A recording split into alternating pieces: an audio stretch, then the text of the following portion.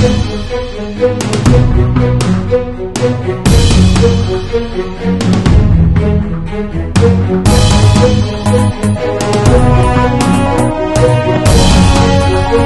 to the Mortal Realms. Grab your hammer so we can clear a path through the chaos and forge our own narratives in the Age of Sigmar. Your allies through the realm gate this episode are... I'm Davey, and I'll fight you for a fistful of gold. This is Mal. I was going to come up with a clever pun, but I couldn't be nagashed. And I'm Eric, and I'm going to ask you a few questions.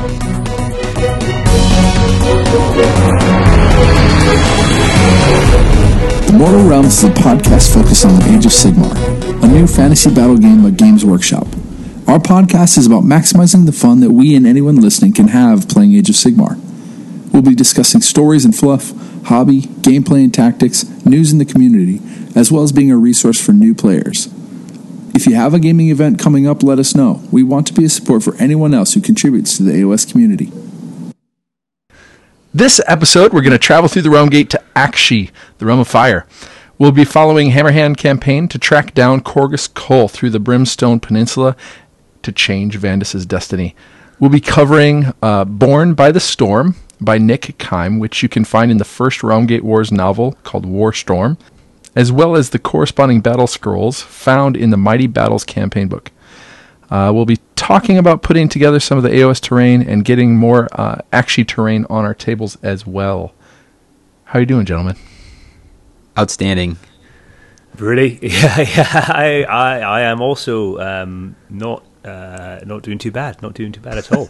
Great to hear from you guys again.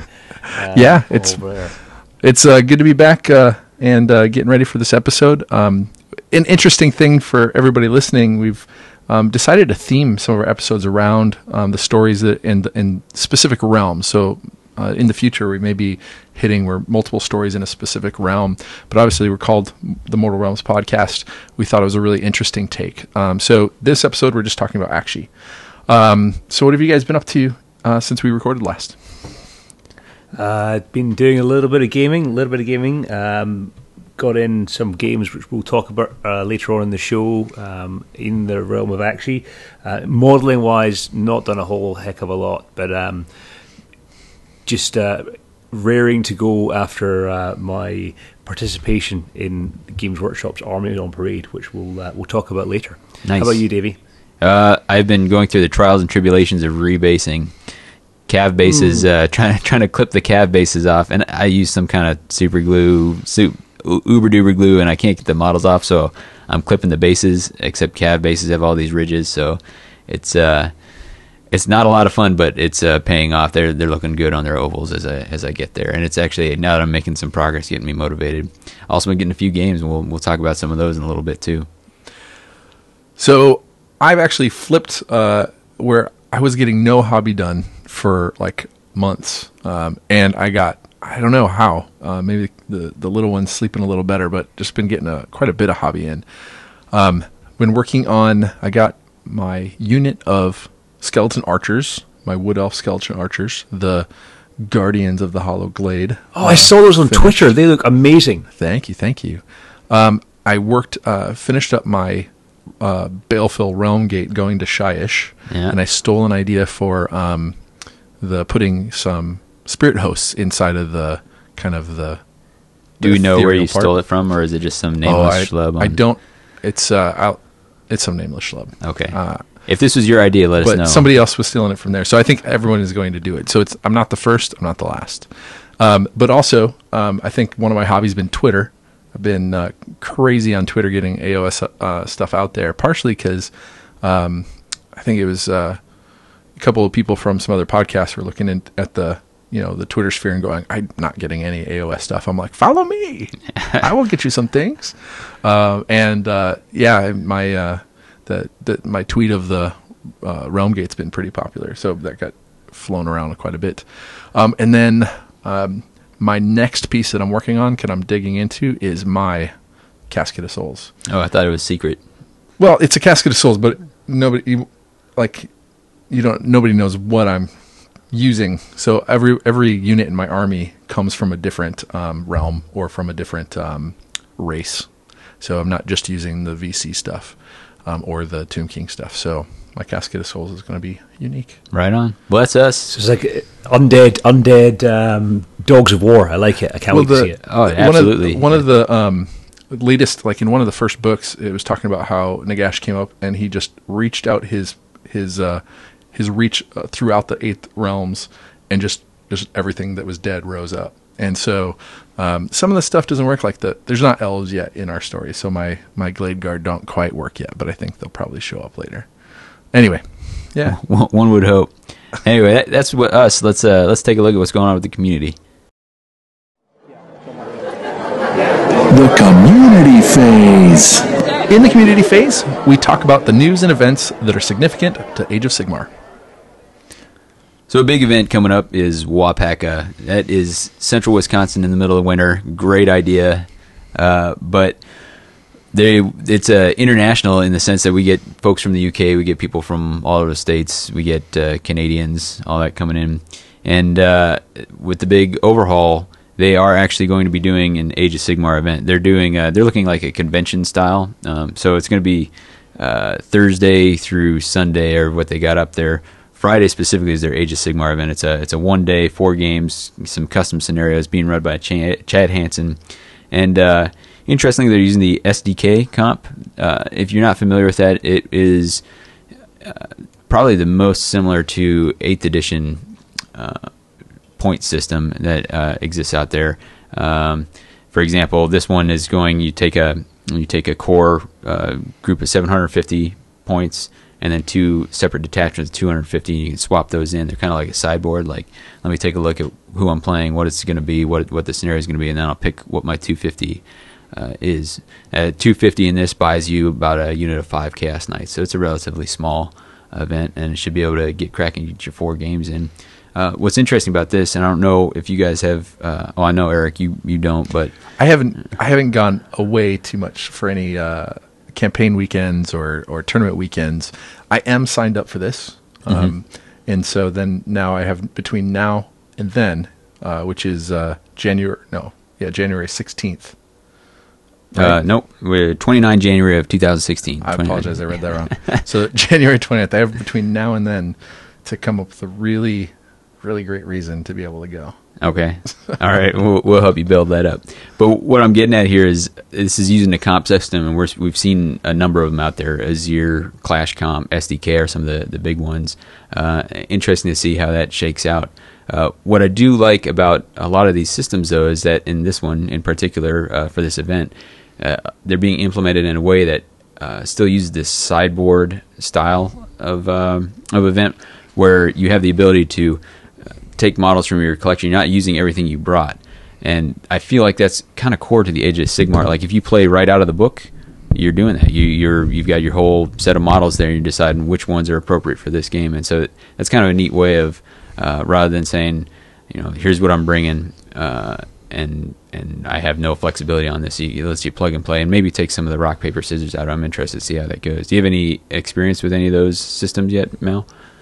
Well, I was saying that I think the real concern from my point of view would be is if the sideboard turns into the cheese board, because and people have start trying to sort of get specific matchups based on what they see across the table from them. But I think you sticking to a solid comp system is going to buy out a lot of that risk.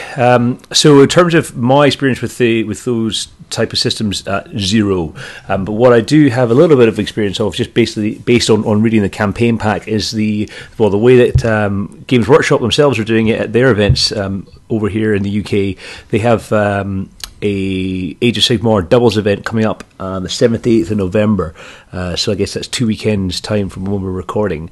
And essentially, the comp is your team may bring any models they like to the weekend and may choose to use up to 100 of them in each game. So I guess there's a sideboard there in terms of how much stuff you can fit in your army case. I think it's important to know this is going to be a campaign weekend, which is traditionally a bit more relaxed and fun and narrative driven. They have just announced, in fact, the tickets go on sale on the 1st of November. Their first Throne of Skulls for Age of Sigmar, and the campaign pack is not, or wrong, the the rules pack is not yet available for that, so I think it's going to be very, very interesting to kind of take Games Workshop's temperature on how they want to run their own quote-unquote tournaments going forward, but when that campaign pack drops. But that's all I have to say about comp, etc. In terms of community phase stuff in general, we got a really nice email from a guy called Stuart Burnett, who got in touch just to say thank you very much for putting the podcast out. It was, that was, I guess, the first kind of, I hesitate to say, fan mail. Listener feedback is probably a better way of putting it, that we got through that particular email, which is mortalrealms@gmail.com. And I just want to say thanks to Stuart for getting in touch. We really appreciate all the feedback that you guys give us, and keep it coming. Yeah, Over to you guys. Whether it's coming in on Twitter or coming in on email, it's been awesome. Mal holds the handle, as we talked about, the Super Cyber Squatter, got the Mortal Realms Gmail, so he gets to bask in the adoration over there. We get it secondhand, but no, and the spam, we really, and the spam. Yeah. That might be my fault. I've been out of spite signing you up for signing you up. I'm sure there's somewhere maybe it's in like the super secret realm of Slanesh where you are actually bathing in spam. There we go. Now you're talking my language. So, but no, thank you everybody on Twitter who has been downloading it, giving it a try, giving us feedback, and we take that very seriously. We've certainly got trying to do something a little bit different. Hopefully we're succeeding, but every bit of feedback helps us figure out where we're going. So, and one last thing I guess I'll say too, this is another local event that's a primer. Right. You talk about sometimes a primer for the Wapaka. So historically, Merry Mayhem, been in late November, early December. It's here in Madison, Wisconsin. If you're in the area and you're thinking about going to Wapaka, they historically have run as a primer. They don't have a setup yet, but they'll be at Pegasus Games on the 12th of December, 2015. And they'll run their events, and when Ben Cohn gets his information out about that, we'll tweet it out or something like that. Yeah. But that's a nice way to get a look in at a little practice for Wapaka, if that's your thing. And it's very Christmas themed, which is a lot of fun as well. Is this the one where they have the competition for the Christmas ham or the turkey or something? Like no, if you win. No, I know what you're talking about. That's a Californian thing, I think. Although okay. I'm about to get myself in trouble. But there's a battle for the Christmas ham. I think that might be a West Coast Leadership 2 thing, and I will stop my speculation there because it might be wildly off, but that's where I'm going with that. So. But thank you all for being a part of things. Send in any information you have on events. We'll try and keep track of some of that stuff, but if you want us to announce something, we will. Particularly if it's got something that they're doing that might be interesting to folks at large. If they're trying something different out, we'd love to talk about it, make sure everybody knows some of the different ways of approaching the game that are out there. I think we're going to tell you a little story now. How about that? The story phase. In the story phase, we delve into the stories, characters, creatures, and environments of the 9 realms. So, last episode we talked about the first time the Stormcast entered to the realm of Aqshy, their first fighting back against chaos. And this story, Born by the Storm, is a continuation of that story. Vandus, after they gained their foothold around the realm gate of Azir, they pushed further. And Vandus was given a vision at the end of that story of Korgus Kul climbing to the top of his Pyramid of Skulls with his head, a Lord Celestin's head, in hand, ready to capstone that, giving Korgus the ability to rise to demonhood. Yeah, you talk about your self-fulfilling prophecies as well. The only reason Korgus Kul gets away is because he has that vision, Vandus has that vision, so it's a setup there. But yeah, so now we're carrying on with that storyline here. So we have, and it's interesting, at the beginning of this, the first thing we hear, or we read, is Vandus being reforged. Yeah, so actually, you say reforged, and reforging, I normally think about that as like the Stormcast has died and has gone back, but Vandus didn't die, right? So is he actually getting reforged? What's going on here? Well, so the first part of it, like the first couple of paragraphs are him going through the process of reforging, but it doesn't really play out any further than just sort of coming to the point saying, he is currently being reforged, and then we get a kind of and then before, and we get a kind of shaky screen, and then fade back to what actually happened. Right. So it's kind of like when you watch an episode of something, it gives you the end of the episode first, or kind of like 3/4 of the way through, and you're like, oh crap! Or they're like in the heat of something. You're like, oh no, Vandus got reforged. Like you didn't see him die in the last part. Went right over my head. It's like Columbo. Yeah. So he's been reforged. So we know what we should have known, what we should have gathered from that is that at some point in the story he dies. Okay. But then we take it back to right after the last story, and they've gone further into the Brimstone Peninsula towards what's their goal? They're going towards the Gate of Wrath. Yeah, that he saw in the vision, which is a realm gate that's direct portal to the realm of chaos. The Pyramid of Skulls. Yep. And 8 towers that circle that Red Pyramid, right? Yep. Yeah, the Gate of Wrath. All those things combined. So they're moving towards that, and they've just kind of gotten so far, and they're standing over top of some, it's their first battle in the story where they fight some Blood Reavers and and that sort of thing. So they're talking. We get some good intimate stuff between Ionis and Vandus, their kind of friendship and intimate stuff. Yeah, bro stuff. Oh, all right. Fist pump. That's okay. No, yeah, some good fist bumping. That maybe they haven't. It's important to note at this point that as the story begins, they haven't split their forces, because they, at the end of Gates of Azir, they're talking about the requirement that they're going to have to go off. Some guys are going to go and deal with the unholy wind farm of all the brass towers, and then Vandus wants to go and deal with the pyramid. So they haven't quite got to that point where they've split ways just yet. And there was an interesting piece that I read in there, which can't be coincidence, but they're kind of talking a little bit about looking in the distance, and a mountain range, and they counted 8 peaks. Mm-hmm.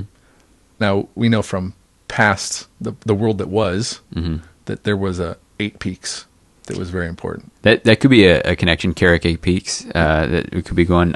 My reading of that was that Korn was looking around, or that his followers are looking around, like, hey, where are we going to set up that's going to be super awesome, and here's 8 mountains. Right, like, so Korn's magic number is 8. Yeah, so 8 is a magic number. All right. Maybe that's why Carrick 8 Peaks was in so much trouble back in that old one. It was doomed from the beginning. Yeah. All right, so then the next thing we run into is so they're in the heat of this battle.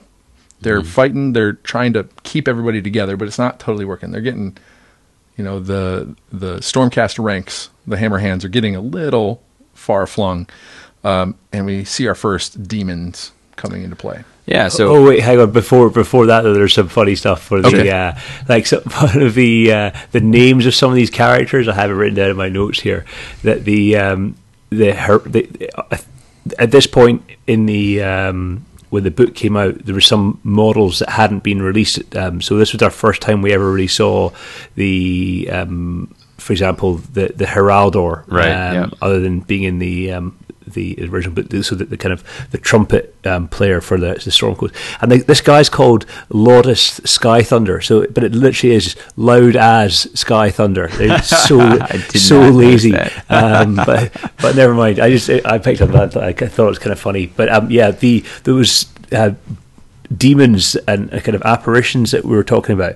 Again, we talked about this a couple episodes ago. I still don't really understand how how all this kind of magic-y stuff is squared with Khorne being so anti-magic. And this seems almost like a kind of shyish realm of death thing that's going on, where obviously they're tormented by the apparitions of their friends, their family, their wives and stuff, and then they become demons. But the demons that they turn into, I thought Bloodletter, but then later on in the story, as we'll see, they specifically reference the fact that a Bloodletter is arriving, and that seems like a much bigger deal as a result of a sacrifice. Mm-hmm. So I don't know, are these lesser demons of Khorne that are coming on, or what do you guys think? I read them as Bloodletters. I think later they get the unfortunately named Blood Crushers. Maybe that was the distinction, but I don't know. Yeah, I read them as Bloodletters. Maybe they're the less beefy Bloodletters. Yeah. Well, and to addressing the magic, obviously, I mean, we're in the Age of Sigmar. there's some opportunity here to maybe rewrite a little bit of how Khorne operates. And the models we've seen so far and that sort of stuff is more of a priest kind of praying, right? We've heard the Blood Reavers doing a lot of uttering, right? And it's always in sacrifice, right? It's much more of that kind of, I mean, we can call it magic, right? But it's the communing with their god kind of thing. And so I think that's where, when they get in that mist and there's, demons coming out, there's chanting, right? Yeah. They hear, and it's much more of like, evil priests, kind of calling forth things from chaos, and those utterances can really bring some pretty heavy hitters out of it, and then it's the sacrifice, the letting of blood all over the place, and then we'll hear more about that later. Semantics for the semantics god. Is that? Hey, I'm just pointing out. It's not like we can throw away 35 years of. Oh no, wait. Anything else before we get into introducing our next Celestant? Well, so at this point here, go ahead, Davey. Sure, yeah. Here, Vandus. I want to get back to this, especially when we start talking about the next Lord Celestant. But Vandus finds himself overextended, like he's going and kicking butt, and all of a sudden he looks at me and he's like, "Whoops! I got way too far ahead, and I guess I'm gonna have to sell myself dearly." And you guys who paid attention and realized that he was going to die at some point in this story might have thought he was going to die. I was like, nah, he's cool. Well, what this was cool is that his retinue kind of came back around him, because his armor just glowed like a beacon. Yeah, for sure, which was pretty badass. It was cool, but I'll make reference to this in a little bit. But this is also, if you want to replay this particular chapter, this is the hold or die scenario. We'll talk about that more when we get into the campaign phase. Cool. Do you have anything else on chapter 2, Raw Wounds there, Mel? I was going to say that I thought there's a couple of interesting things where they talk about the blood rage that is affecting the bloodbound is also leaking into the Stormcast Eternals as well, because you definitely get the impression the reason that Vandus got so far ahead was that the the blood rage was on him, and then when they get to the chieftain who he sort of his Dracoth pins him down, and he's like, right, so what's happening? Is Kogos Kull still alive? He's interrogating this guy, and he was halfway through explaining what was going on, like the chieftain was, and then Calathan actually just bites his head off. Yeah. So and then he's just like, yeah, good Dracoth, good boy. And I'd be super pissed. I'd be, you idiot. Like, he was just about to tell us where Kogos Kull was, and then you ate his head. Nice one. Yeah, there was even a moment where Vandus had to like kind of choke down the rage. He's like, "Oh, I'm gonna smoke this guy right now," and so he got himself under control, but he forgot he was riding a Dracolith. Yeah, we definitely get a lot of personality out of the Stormcast as we're getting introduced to new characters. I mean, they're as human as they come, right? They have human emotions, and they are affected by rage. So, our first impression of the Stormcast is that they're these holy warriors. They're kind of above the fray. They're masked so that they just look emotionless. But there's a lot of reference to being able to kind of see beyond the mask, see beyond that to what emotions were going on, the feelings that were going on. And if we talk now about in chapter 3, then we get introduced to the Lion Mane, and this is Thostos. No. That's Thostos Bloodstorm is who you're thinking of. This is Jaktos. Jaktos? Correct. Haktos? It'd be good if I had that note right here. My bad. So Jaktos and the Lion Mane. I think the J is silent. And, I'm kidding. And these guys are also part of the Hammers of Sigmar. Right, yeah, I kind of overlooked that the first time through. Gold with just the blue pauldrons and whatnot. So but it's a different Celestant. I get the distinct impression this is the junior varsity. Yeah, he doesn't have a Dracoth, man. Nope. Yeah. And he's the Lord Celestant on foot with hammer in one hand, sword in the other hand, and he is definitely a little burned that Vandus is the first, and so that jealousy, again, kind of going back to these are human beings inside of these suits of armor, definitely gets him, but you can also see in his tactics, he's a little bit kind of careless, a little more careless, a little more zealous. So Well, that and one thing with the Stormcast is, although, and at first I was thinking this is their first time fighting ever, but they did have to clear the wilds of Azir, like the celestial realm. They had to, so some of them have seen combat and earn names based on their actions back in Azir. Now, some of them have missed out on some of that, and so you have someone like Goldenmane who hasn't been blooded like the other guys as heavily, and so he has more to prove, and he has less experience with which to prove it, and that's gonna cost him here. Yeah, you know it's going to end badly because the story sets Jaktos up as being impetuous anyway, and he's now, and he's then looking for a way to avenge himself because of he screws up the ambush that he finds himself in, and now I guess we kind of skipped over it, but his retinue are marching along, and then they get attacked from two sides by some bloodbound, and I think maybe a ravening pack of Korgoraths. Yeah, they fall into a trap, and they get they kind of pull into a ravine, and then they get cut off. Definitely. Yeah, so he's and Vandus and his guys come and rescue them, and so obviously that just heaps the shame onto Jaktos, and he's super pissed. And his men are start shouting or chanting Vandus, Vandus, Vandus. Yeah, so just like that's gotta hurt. That's gotta sting a little bit. Yeah, absolutely. But Vandus is definitely from the beginning has the he's already got almost a legend within. On the Stormcast, maybe because he was the first one. They talk about he's the first to tame a Dracoth, right? So there had to have been some trials, some things that were happening beforehand that, like you said, gave them some credibility with their men, right? And women. Yeah, I'm just gonna assume that there's some women. Yeah, Stormcast. One thing I liked in this chapter, we talked about that reforging. Got a glimpse of it at the start of the book, but you've got a Stormcast who's down. He's impaled on some talon that's not letting him die all the way, and they come and take a look at him like, oh, we're gonna have to put this guy out of his misery, and so we're about to do that, and he says, wait, will I die? What will become of me? And so and the Jaktos faltered. He had no answer. None knew what it meant to be eternal. So the stakes are a little higher than I realized. It's one thing if you're like, if I get smoked, then I'm gonna teleport back home. It's cool. These guys don't know for sure what that's going to be, and we do find out later that there's a cost, that kind of develops. But that was a useful moment for me to realize that if you don't have the easy reset button, or at least you're not sure whether you have one or not, that makes the stakes higher in those fights. Well, the interesting thing here too that this the story kind of I do think more than just in the battle scrolls that we're going to talk about later, they do give you some sense of what they think about as far as gameplay to these stories. Like here, Ionis has split apart, and he has his own group of Stormcasts, Retributors and Adjudicators and Retributors and so on, and Prosecutors.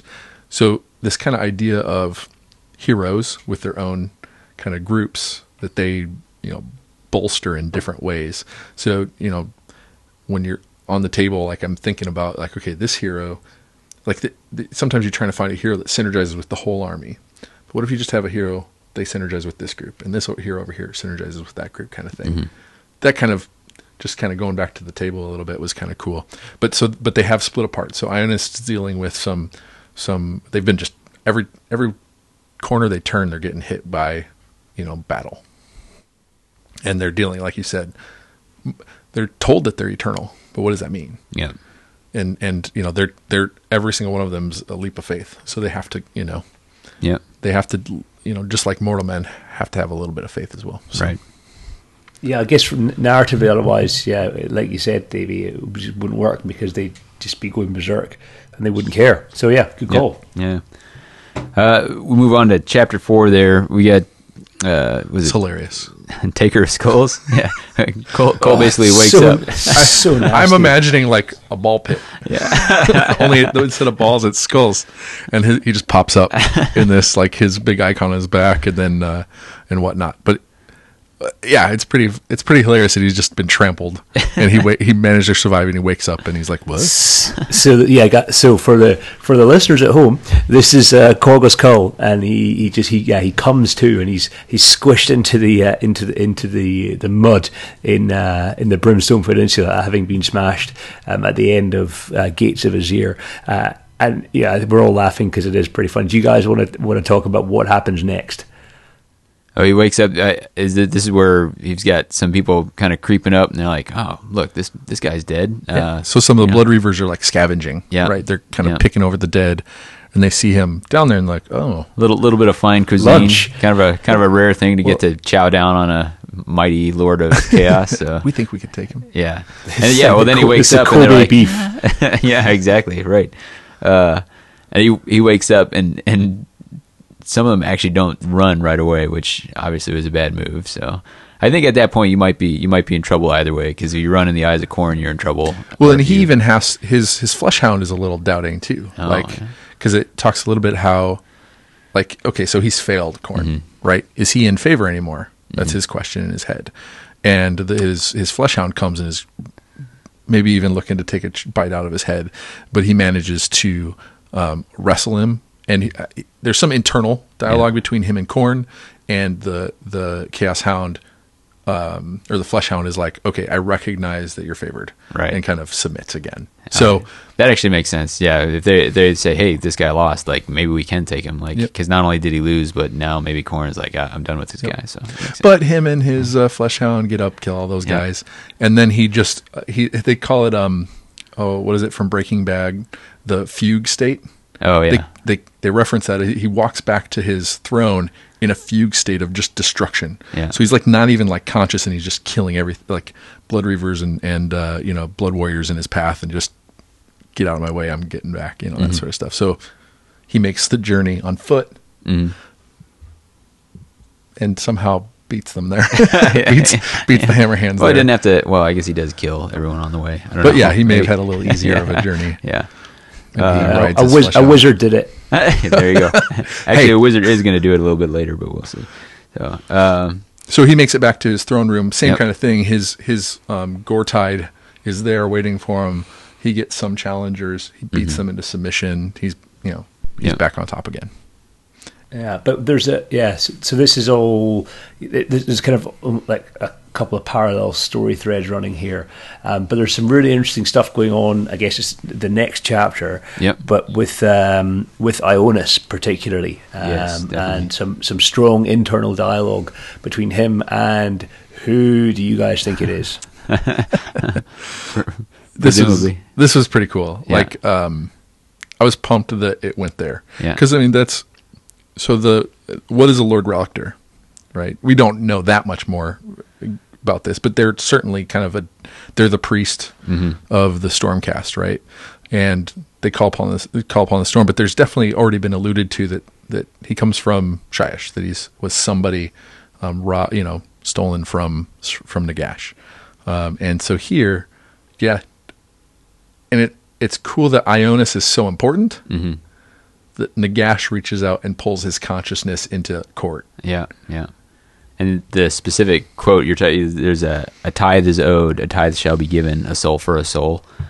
And he calls him by his given name. So Eonid Vendenst, which is a very kind of Sylvanian from the world that was kind of sounding name, very death magic heavy, interesting, very interesting. I felt.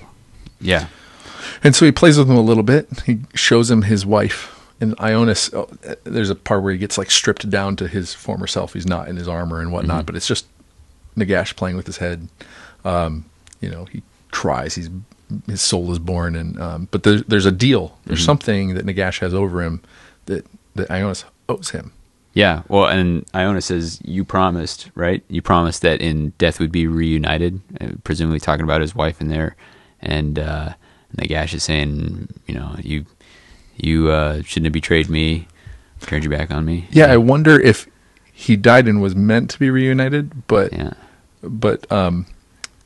Sigmar stole him. Yeah, yeah. Leads into my next question for you guys, which was how. So I can understand Nagash being able to get round all the realms because ultimately everything dies. So how did Sigmar get into Shyish to steal Aeonid Vengeance to turn him into Ionis? Like it's crazy that Sigmar has his fingers in all the pies, and you can just imagine. I thought it was really interesting the kind of these celestial beings. So Sigmar battling Nagash by proxy, to saying that I'm gonna steal your best guys. Yeah. And then that's obviously how it's all gone wrong, setting it up for. I think that we talked about it before. I think that Ionis is going to be a real key character going forward. I think I personally find him far more interesting than Vandus. Yeah, and it's interesting. I feel like he's got there's going to be. It'll be cool to see what his backstory is about how he became a Stormcast Eternal, because some of them, a lot of the other ones you read, like if the last thing they did before they died was call out for Sigmar's help to like smite their enemies, then he snapped them up. But it feels like Ionis was a more deliberate or a more I know there's more to it than that, like a more thought, like key to his plans. Yeah, exactly. So interesting. And actually, you got to figure Nagash has got some serious issues with Stormcast in general, because they keep going back to his ear. So he's got all these. He talks about a soul for a soul, but there's more than just one. There's a lot that he should be snapping up, and they keep getting out. So, and I wasn't sure if he was asking specifically for that soul to be owed to him to be a Stormcast soul. Yeah, like somehow get the soul. Yeah, Interesting. But I wasn't sure if Ionis would like betray Sigmar for that. Yeah, but so far, no.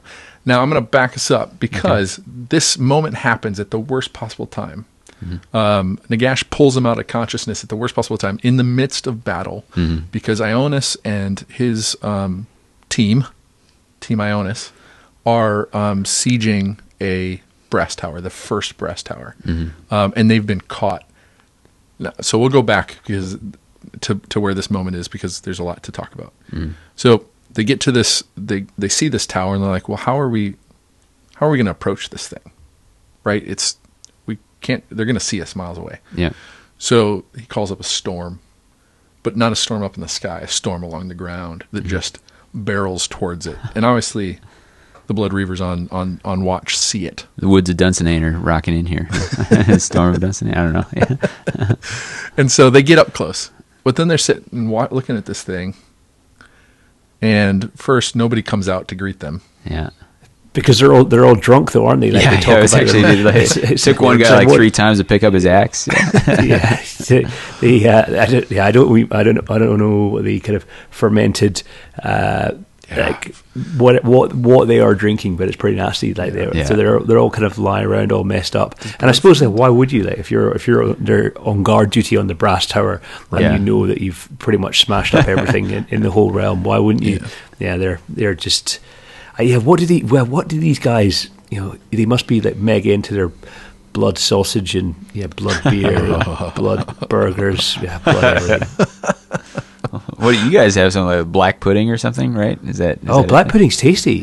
Yeah, it really is. Do you eat 8 of them every time? Is that? I'm almost certain that the Food and Drug Administration would completely outlaw it in the United States. I'll send you some. All right. Maybe it'll ferment on the way, and I'll get to get drunk Blood Reaver style. So I don't know. So there's some interesting things that Ionis can't quite figure out that are surrounding the brass tower. They look like tree stumps. That's what he calls them. So they, cylinders coming out of the ground. They look like they've been hacked off. And so he's sitting there trying to figure it out, but all of his men are seething off of this blood rage, like it's affecting them. They want to charge. They want to beat the walls down. They want to kill everything inside of it. And he's telling them to wait, but he also doesn't. He's like, he's not putting the pieces together. Yeah, I got a bad feeling about this. And so some of the prosecutors rush for it, I think, first. And the prosecutors, every time they just remind me of the Hawkmen from Flash Gordon. Just it's like so impetuous. Die. And they die easy, so that's tough. And they get close, and he realizes that these are vents. I don't know the mechanics of this, so they're vents. And so a wizard did it. Don't worry about it. A wizard did it. So something's under the ground, steaming out, and then just blood sprays up through the dirt. Yeah. Like not through the vent itself, but just through the dirt. And so it's just like this wall of blood. Yeah. And it's streaming so hard that it just shreds the armor of the Stormcast that run up into it. Yeah. And if you want to do this in your game, we'll talk about that in the time of war. Well, it does, and I honestly, it does seem uncorn-like to have like traps. Yeah. But there they are. But if they're blood traps. They're blood traps. Blood traps, yeah. I feel this is, have you guys ever, when I was kind of like, how does this work? But then I figured that if you have a power washer at home to do it's exactly do the patio, and like if you get that on your foot or even on like the like if you have a crack in some paintwork, it'll strip it right off. So there's here's what I was thinking. The blood pressure washer. Maybe it's not a trap at all. Maybe it's just maintenance for brass towers, right? It sprays the walls clean, and it's like a sprinkler system. Yeah. It's irrigation, dual purpose. Yeah, so it just happens to also cut Stormcast in half. And you can, and then if you get thirsty, you can drink from it. Yeah, Sure. So not only that, but then in the distance, so Ionis calls down a bolt of lightning, and it. The reason that out of order here. What had happened was that these skulls, these gargoyles on the tower, start singing, chanting, whatever, and that's when the blood sprays out of the earth. And so he calls down a lightning bolt, destroys one of those gargoyles, and that ceases it. Mm-hmm. And so then he makes some comments, Holy Grail style, to the people over the tower. Yeah, right. Oh, that's amazing. Yeah, you're. I'm failing big time with my Monty Python notes. Come on, guys, quote it. I want to keep saying your mother was a snowblower, but that's short circuit. She smells of elderberries. Is that what? I don't know. And so instead of throwing cows, laser brain. Instead of throwing cows over the side or catapulting cows over the side, Ionos is like, they're idiots. They're easily goaded, and they come rushing out. And so then they get into battle. Stormcasts are doing great. Mm-hmm. But then some sort of like cloud of dust is coming over the ridge, and but yeah, before we get to that, because it's important that we signpost it now, that what Ionis does right there, as Davey called it earlier on, is directly playable in the scenario that this relates to when we get onto the how to do this in the game. Command ability, the command ability for the watchtower. But we'll come back to that scenario playing out right here. So again, you can replay this book yourself. So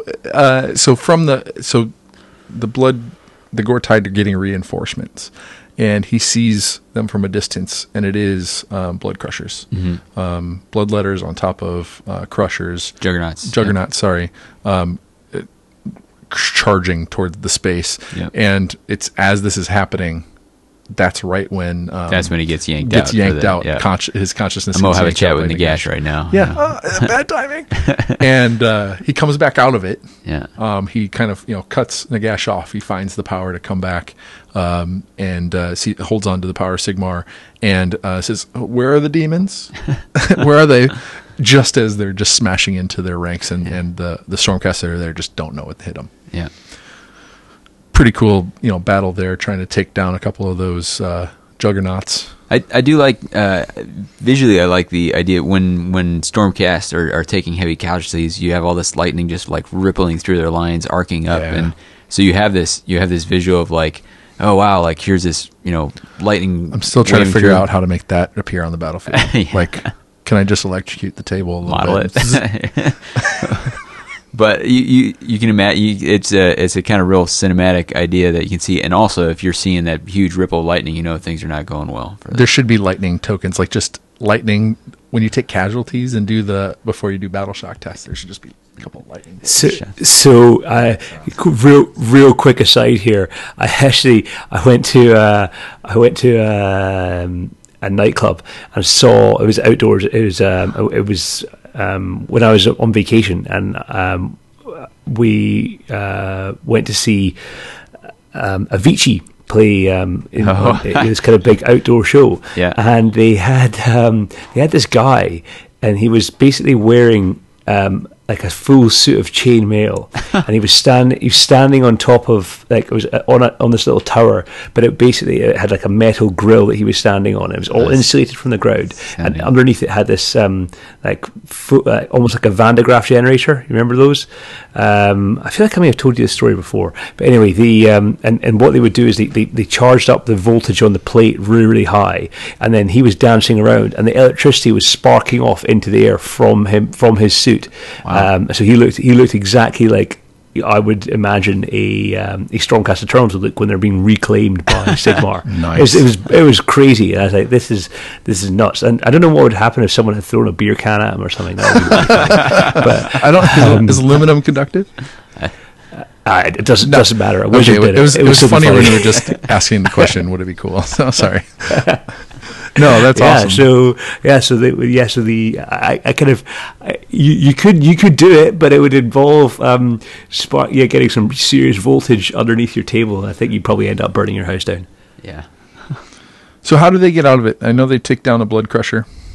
They take down one of the juggernauts. They just bashing its leg and taking out its leg and that sort of stuff and kill it. And then does Ionis do another prayer? Well, at the same time, Threx Skullbrand is showing up top, so he's opened the portal scrolls and it turns all this up into super turbo mode, and it's looking super bad. Yeah, up to 9,000. Yeah, exactly. And meanwhile, they still need Ionis to snap out of it and come back to him. This is where he manages to call down lightning onto the... So he dives to the back. Yeah. Hands and knees. Yeah. He takes his icon, puts it in the ground, prays to Sigmar, and a huge lightning bolt comes down, but it's not targeted at Threx. Yeah. It hits the base of the tower, and the tower just collapses on top of it. It cuts out. It kind of like the frequency changes on Threx's icon, and that dissipates. The demons, the blood crushers that are there, go away. They get unsummoned. Is that right? Is that the right terminology for that? They lose some of their vanished. And then but Threx is nowhere to be found. He doesn't see him, so he doesn't know if he got buried. So that Relictor D3 Mortal Wounds prayer, it's pretty beefy apparently. And Threx, we mentioned him briefly. So he's the Bloodsecrator. Yeah, which is a priest. See a priest. Yeah. He doesn't have the priest keyword, but they do describe him as a priest. Yeah, so he kind of treats him like that, and so he's the standard bearer. He's the icon bearer, and in the game when you go and you plant icons, often they provide a area of effect, and so that's really what he does, and it's pretty moody, like very characterful area of effect that he does, and so Ionis is, what Sigmar sent them to do is to destroy these brass towers, and so Ionis and Vandus split because Vandus wanted to go after the watch, Red Pyramid, the Gate of Wrath, and the Red Pyramid, and so, but Ionis completed his first task, the first tower. Yep, awesome. Now there's only 7 left, so it's Nurgles, right? They're all poxed. Yeah. Those brass towers are they have they talk about that each one of them provides like a link to the Gate of Wrath at the center of it, which I'm sure we're going to come on to, and the linkage between each, like there was chains between each of the towers and the Gate of Wrath, but the chains are made from like pure evil deeds rather than any kind of like sort of corporal metal or element, which I thought was kind of really throwing back to this idea that it's almost like in the warp things are emotions become real, and there's so much crossover between the warp and mortal space in Aqshy, because ultimately we're talking about Aqshy here, and I think it's a realm, the realm of fire, which ultimately, originally may not have been too bad a place, because we hear that this is where the Duarden hung out and they had all their forges and things, and I don't imagine that there was too many blood pressure washers under the ground when they were kicking around. Right. But the point being is that because Khorne is in the ascendancy in this area, the veil between the realm of chaos and the realm of fire is becoming thinner, and it's becoming more chaotic, and that's what we're seeing here. Yeah, it's saturated with that Khornate energy. Yeah. Corny energy. I also wanted in the book, and this is interesting for kind of conversation around the gameplay and seeing weird formations on the table.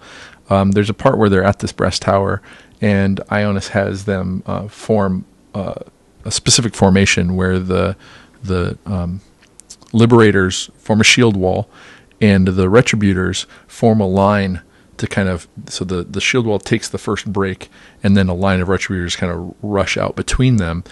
And what they reference it as the hammer formation, and basically that from the skies the prosecutors would look down and look like a hammer, so like a block of Liberators, and then a row of Retributors behind them, but able to kind of squeeze between them and get out.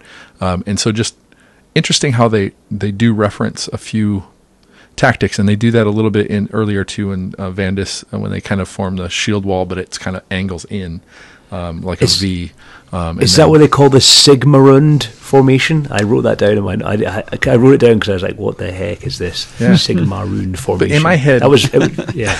In my head, what I'm You're just thinking making up words now. is that just possibly, and I mean, and this may be, I should work for Games Workshop. This is amazing. But I'm wondering if any of the play testing more skulls, where people are playing these games and they're finding formations that work, like in the play test, like before they release the game, if there's some things that end up working and then they made their way into the stories. You know what I mean? I'm just curious if some of that stuff kind of bled through into this. So, but there's been a conversation on Twitter about weird formations and conga lining, which is a carryover. Like, would that actually happen? Would armored men actually form this line in conga, toward the battle, that sort of stuff. And so just interesting. Where do we go next? So Tower's top. Oh, it's go ahead. Yeah, it's back to Korgos, isn't it? He's sharpening his axe on an orc skull, right? Right. Actually, I think that's. Yeah. I may have jumped ahead because I think that's where he calls up the. He's kind of sitting there brooding. That's where he kind of kills a bunch of his followers who are challenging him. Yeah. And takes enough lives, sheds enough blood that it. Actually, no. Is that sorry? Well, because he checks in twice, like chapter 4, chapter 6. Because this is where there's enough blood on the ground that something comes out of it. So we have written down blood crushers. That was the blood crushers. So that's bloodthirsters. That's them arriving in chapter 6 is where they arrive. Okay. But then so we're in chapter 9. He's sitting in his throne room. So I guess this is okay. because Cole is at the gate of Wrath, and Threx is at the the first brass towers. So they're kind of they're separated in space, and Cole is sharpening his axe on an Orruk skull, because that's the only thing that's hard enough to sharpen this axe, which cuts a hole in reality, which I thought was kind of funny. Yeah. A nice little shout out to the Orruks there. But then he freaks out, and he's brooding, and he realizes that all the skulls he's taken are no good, and he needs a champion. And he has all these banners that he's stolen from his vanquished enemies hanging up around his room, and he just goes around and he tears them down. So it made me kind of think about like a rock star trashing a hotel room. It's like, no, this is all bullshit. My trophies are all plastic. Exactly. I'm gonna throw this Uruk skull out the window. So, this is where it leads into his fight with Yaktos. So Yaktos and Vandus have separated, and their plan is to take two routes to this tower, to the throne, and but Yaktos, again in his overzealousness to kind of show up Vandus, moves too quickly. Vandus's crew are kind of left in the dust a little bit, and they kind of try and pick up to get there, but their plan is to meet there at the same time and take them from two different sides. Very tactful, right? Yeah. Tactical, but also very polite. Tactful. Very. It's only you stick with what the plan, right? But he's like, no, I'm going to get there and I'm going to take out Korgos Cole, and they'll see that I'm awesome, just as awesome. He's like, Leroy Jenkins. So he's busting up there, and Korgus sees them from his tower. He sees that, but he sees that it's the Golden Manes and not the Hammerhands.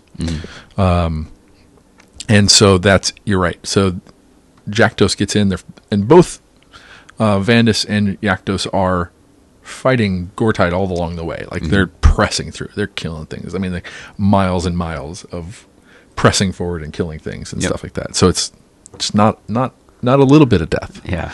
And Yaktos makes it through, and before he kind of realizes it, he's in the midst. He's by the Gate of Wrath.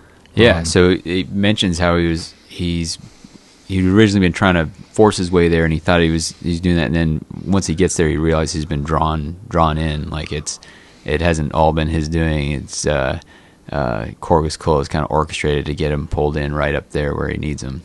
And right next to the pyramid. Then you have the duel, the Korgus Kull versus Yaktos Goldenmane here. How does Yaktos do?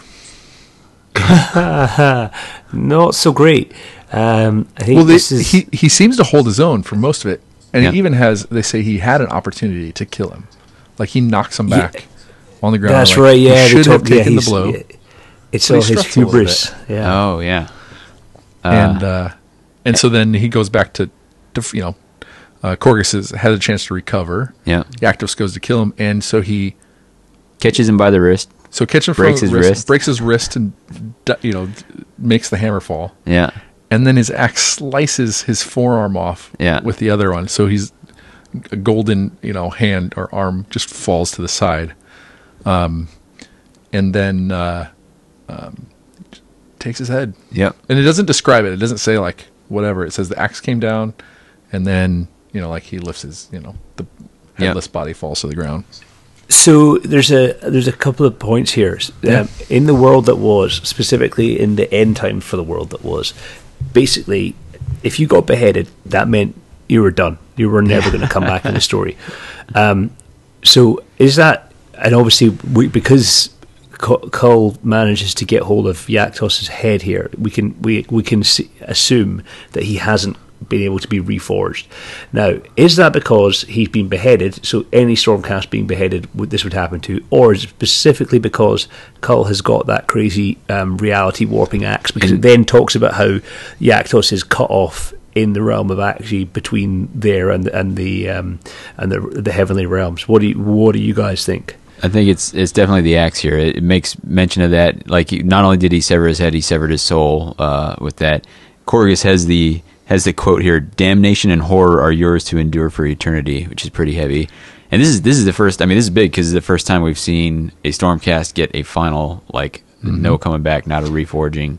Like, he's dead. And I think in the campaign book, so for this, it has some of this story in the campaign book, but it's abbreviated. So these books go into more depth, and it talks about the beheading, and then.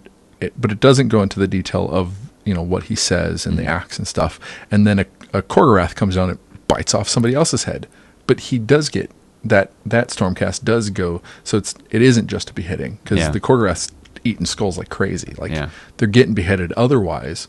But yeah, it's that axe that tears through reality. Yeah. That has cut off that soul from going back to Azir. Yeah. So not only have we... I asked that. I was thinking the question, too. I was like, because I was reading that, I was like, oh, that head came off and he didn't die.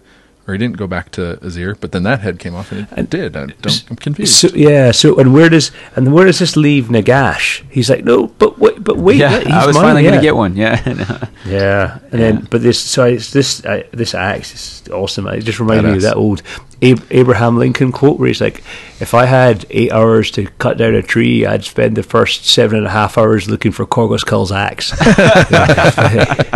Well, here's another interesting where they humanize the bad guys, because Korgus, when he cuts that, he takes the body away, takes the head away, that tear in reality is still there. Yeah. Like there's still this little tear where he can see the realm of his master. Mm-hmm. And what he wants more than anything is to become a demon prince so that he can enter into that. Mm-hmm. And so this axe that he's been gifted is kind of like that corporate ladder where you're just like, if you just do this one more thing, Yeah. you get, you can get your own company jet, but then he's always getting, so he's cutting people down. He's tearing reality. He always sees this constant reminder of where he wants to be.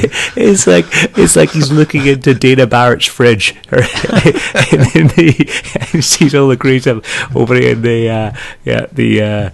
the demons going around the pyramid. That's exactly what it's like, actually. If you remember that scene in Ghostbusters, when she opens the refrigerator, she sees the demons are flying around the brass pyramid. I'm super pumped. We've managed to reference Ghostbusters 2 episodes in a row now. So, well, technically, it's Ghostbusters 2 last episode, so I'm cool with that. Well, at least they're making another one so that we can have more to reference in the future. yeah, we're gonna run out of Let's not go there. material. I'll get upset. right. Based on some casting decisions, let's not talk about it. Yeah. All right. Moving on. So he's taken Yakdos's head. And this is what he needs to. This is going to be the capstone for his pyramid. He's got the skull of an immortal, which is hard to get, and An oxymoron. yeah, exactly. But when you have an axe that can cut reality, I guess you can make your own rules. So he's got what he needs. He can go ascend the pyramid here. And meanwhile, chapter 10. I wonder if GW in general is using this axe to retcon. Sorry. We got chapter 10, the deepening storm. Vandus and Ionis reunite, get caught up. They can see way off in the distance. Everyone's like, oh man, Golden Mane just went down, plus all the guys who were with him, and also Golden Mane didn't get reforged, and that's rather dismaying. Yep. And Vandus is like, oh, I'm not that important to this destiny, and this, I was fooled. Yeah. So, they, in the heat of battle, Ionis and his crew are joining. Vandus and his crew get there. They're all fighting. There's other warrior chambers present. Yep. Handles of And Sigmar. so there's a couple others that are coming in from the east and the west, and then Korgus is climbing the skull pyramid, and Vandus cannot get there. Yep. He's trying his hardest, in fact he's like fighting, and I don't know if it's again this rage, but he's fighting, and he's just like, I feel good. Yeah. He's like, Sigmar's blessed me, and I'm I've got this, and he's killing things, and he's like, I'm a machine. I'm Sigmar's, I'm his storm instrument, yeah. And then Ionis is like, hey, buddy. And he yells in it like megaphones because of something. He somehow is able to megaphone his voice. He goes, he borrowed Lauda's Sky Thunder. and so he points to the pyramid, and Vandus sees Korgus climbing there, and he tries to get there, and he can't. And so Ionis, some other power that I thought only the Knight, was it the Knight Azir has or whatever, to be able to kind of move a unit using like a thunder or a tornado hurricane thing. Yeah. Anyway, that's future stuff. Sorry. He's able to call the Sigmar again, and a lightning bolt comes down, grabs Vandus, vanishes, places him right on the base of the pyramid, past hundreds and thousands of Gortide that he would have had to fight through, places him down. Vandus calls up, "Face me now, coward!" And the idiot, Korgus Cole, doesn't just go, okay, just let me drop this off first. Let me just place this down here. No, he's like, because his rationale is that if I place this capstone here without having faced that challenge, right before it, it'll be nothing. Yeah, well, that was my first reaction was also like, why would he? And then, but if because what's the matter, McFly? Chicken. That's exactly what's happening. It's the corn code. Yeah. No, but for real, like if the guy if the god that you're devoted to, you can't ascend while denying a challenge, So I after further reflection, I was a little more okay with it. So. Yeah. But how I would have been just like, all right, drop the skull, become a bloodthirster, which he has a vision of himself becoming, and the pain of full it. Full on demon prince, right? And then hey, what's up now? Yeah, but then we get Vandus Hammerhand versus Korgus Cole round 2 fight. And it's and Korgus actually, Jakdos did better in the hand-to-hand, kind of like he wasn't getting beat, like he was taking blow for blow and taking it out. Vandus starts to doubt himself, and he's like, and Korgus like jumps down from the pyramid, but crazy things like lightning comes down and tears through some of the pyramid. Skulls are avalanching down on some of the Blood Reavers, so that it's just Korgus and Vandus. And those skulls get reanimated though. They're like What's up chomping with away. that?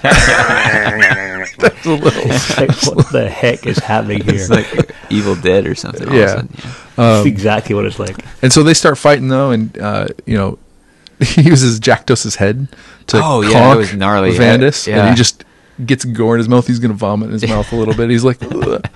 Yeah. I was like, I don't know how practical that is. It's pretty gross. Yeah. So It's really good point though, because everyone talks about how Slanesh is missing in the mortal realms. Like, oh no, it's because Games Workshop wants to make the whole thing a bit more like family friendly. It's like no. You need to read some of the fiction they're putting out here. We're talking about one of the main heroes getting his buddy's blood in his face because he's being beaten to death by his head. It's not it's not family friendly. Saturday morning cartoon, man. and so he's fighting, and then Grizzlemaw leaps up at Vandus, and he puts his arm up, grabs him, like smashes him against something.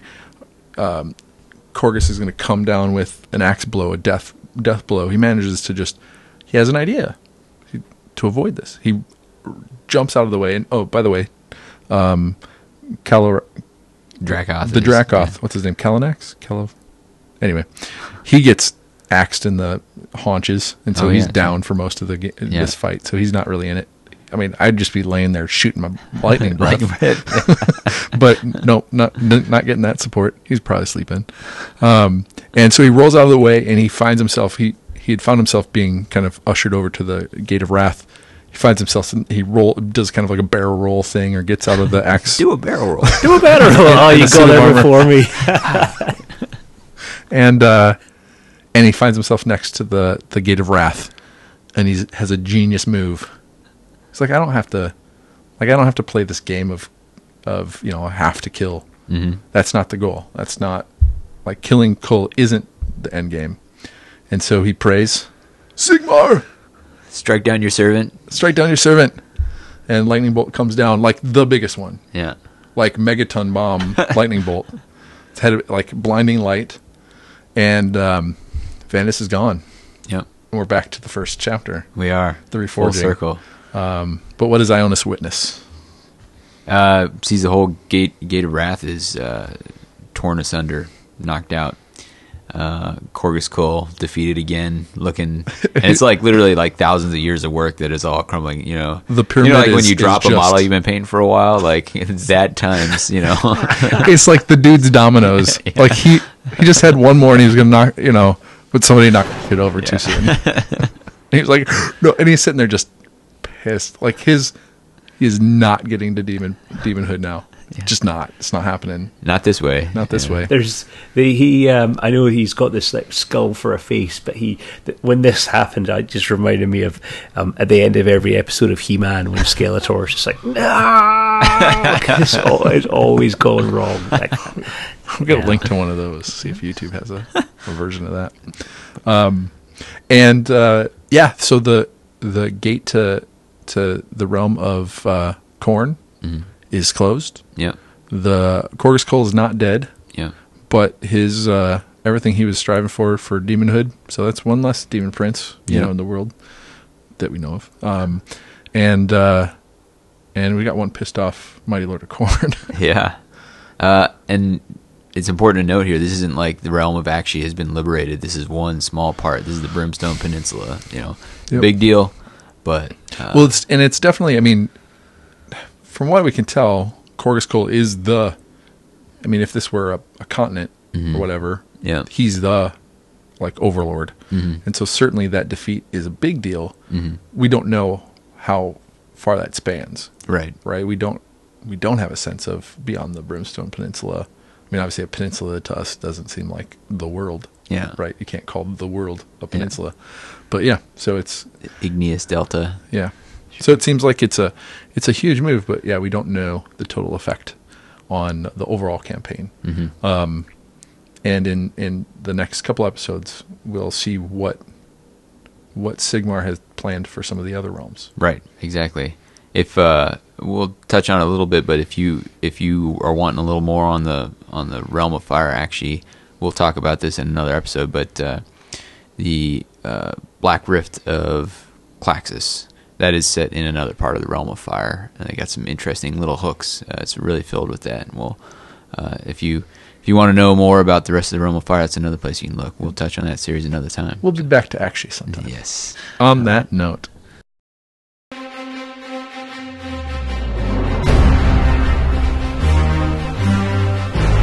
The hero phase. In the hero phase, we turn our attention to those of you who want to get started in the Age of Sigmar or share this game with your friends. Okay, guys, so what are we talking about this time? Well, all of us here, we've been playing the game for a little while now, at least. But one thing about the new Age of Sigmar, we got this opportunity for these players who've been playing other games or just want to check it out coming in, and we got to figure out, because you got to spend that time playing the new players, you got to grow your community. So how do you go about getting that first game, or how do you approach? Say you've already got it lined up, how do you approach that first game? Yeah, and I've heard people on Twitter talking about maybe their wife or their girlfriend got interested, and so that's a huge opportunity. Or maybe a friend of yours or somebody coming from another game system, and they want to know more about the game. Maybe they heard that you're playing it, and they want to say, "Hey, can I love to get an introductory game?" How do you make sure that that game sticks with them, that they have fun? What are the things that are important? Mm-hmm. And so, Davey, you had a game with somebody trying to get into the Age of Sigmar. Yep, new guy here. Played Jason. Fantasy way in the past. Yep. And tell us about kind of what that was like prepping for that. So the interesting thing about getting somebody new, this is ultimately it's a social game. You're committing to spending 2, 3, 3.5, maybe more hours standing across the table from somebody. So it's more than just what's on the board, and especially that very first time playing against someone, you gotta kind of figure out how to make that a good social experience as well as on the table. And so that comes with a lot of pre-game communication. We talked about that in the first episode, I think, where when you're setting up a game with Age of Sigmar, there's a lot of different ways it could go that communication is important. So, well, and I think unless you have a regular hobby night or night out that you're playing games, you're just trying to set up a game with anybody. You got to have some conversations. What am I bringing? What are you bringing? Where are we having it? And you didn't know this person personally, so probably wasn't at your house. No. But if it's your friend or something, your house might be a fun place to go. Sure. So what was your pre-game conversation? So you settle on your place and all that sort of thing. But when I'm making that contact, I'm being I'm looking for to pull that information without being an interrogator, So it's like, hey, I was thinking, here's a good time for me. Here's a good place for me. And he says, okay, how about you were thinking? How many wounds did you want to play? Well, as soon as he said, how many wounds do you want to play? That gives me an idea. All right, this is someone who's not maybe working in some of the comp systems. That's not, maybe he's familiar with them. I don't know, but that's not how he, so, all right, cool. We're a little more out of the box. Gives me a sense for that. I said, well, let's see, I've got these couple of armies. I can do a whole bunch of wounds worth of dwarves. I can do a more limited with my Slaanesh. And then he comes back and he says, okay, well, I could do about 100 wounds. I have 100 wounds painted up of this Chaos Force. And then you pick up on that there. You say, oh, well, it's important for him to have painted models, right? So you're using all these cues to figure out what's the kind of game that this person wants. And so now I know that he's going kind of wound-based, and that the painting is important. So that moves me on to, all right, well, I'm going to bring my dwarves because I have a whole bunch of them painted up. And that way every model I put on the board can be painted. Okay, we're squared away. Well, and I think, too, especially first impressions, and now this person had some experience with fantasy. They had models.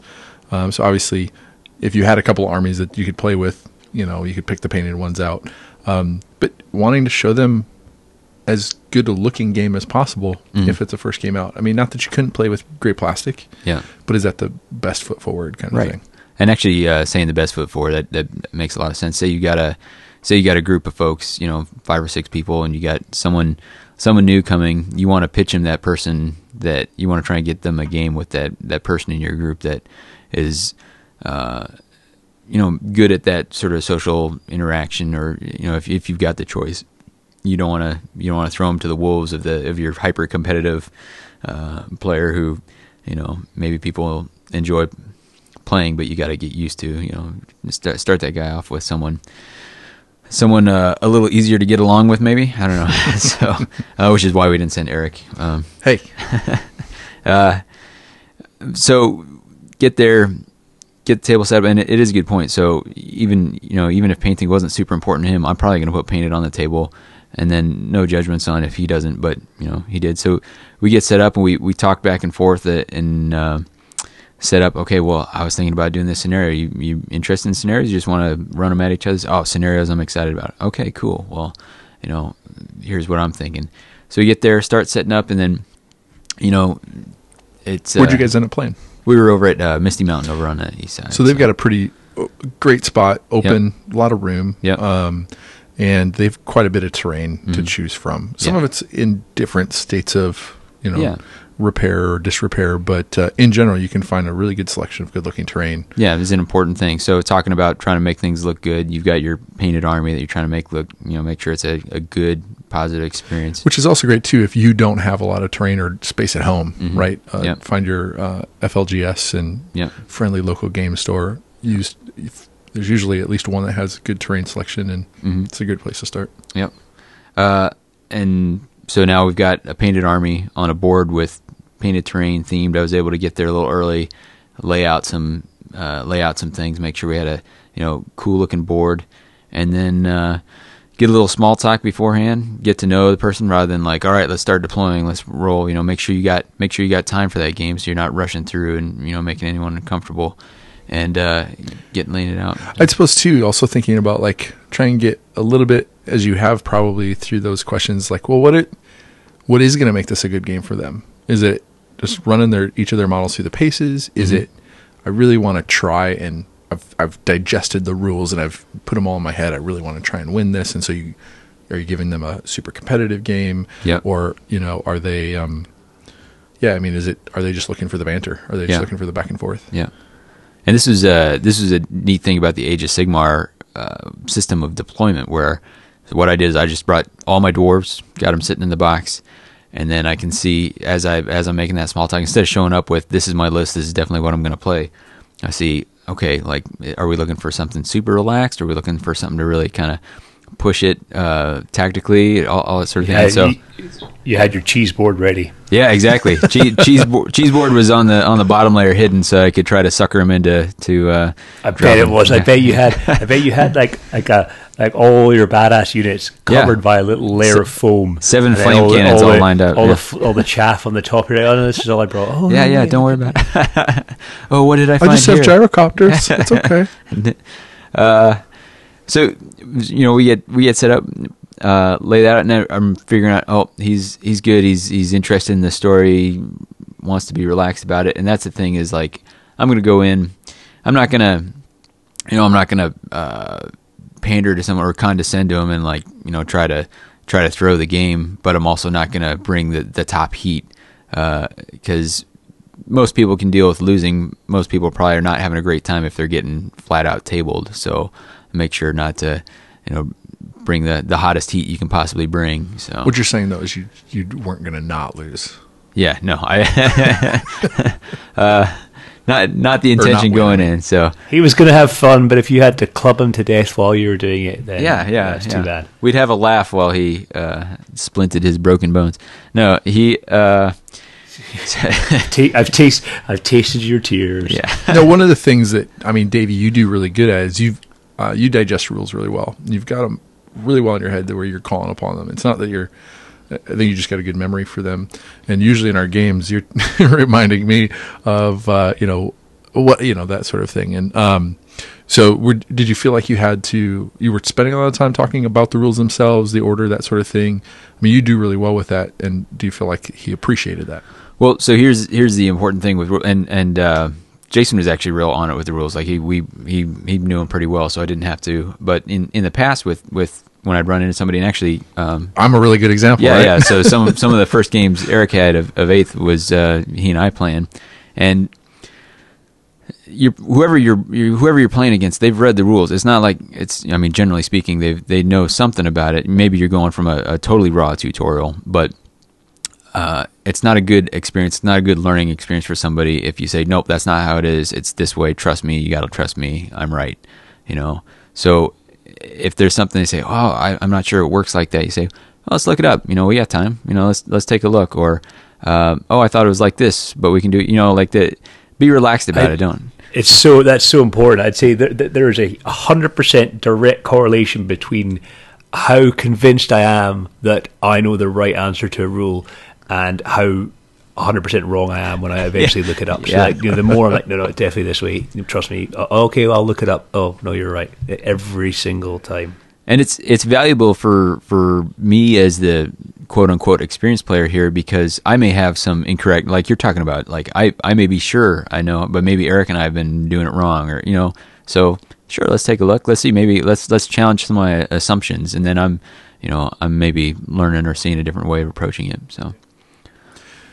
And how did anything negative happen through that? Meeting a stranger and playing a game. Anything you felt like you would have done differently?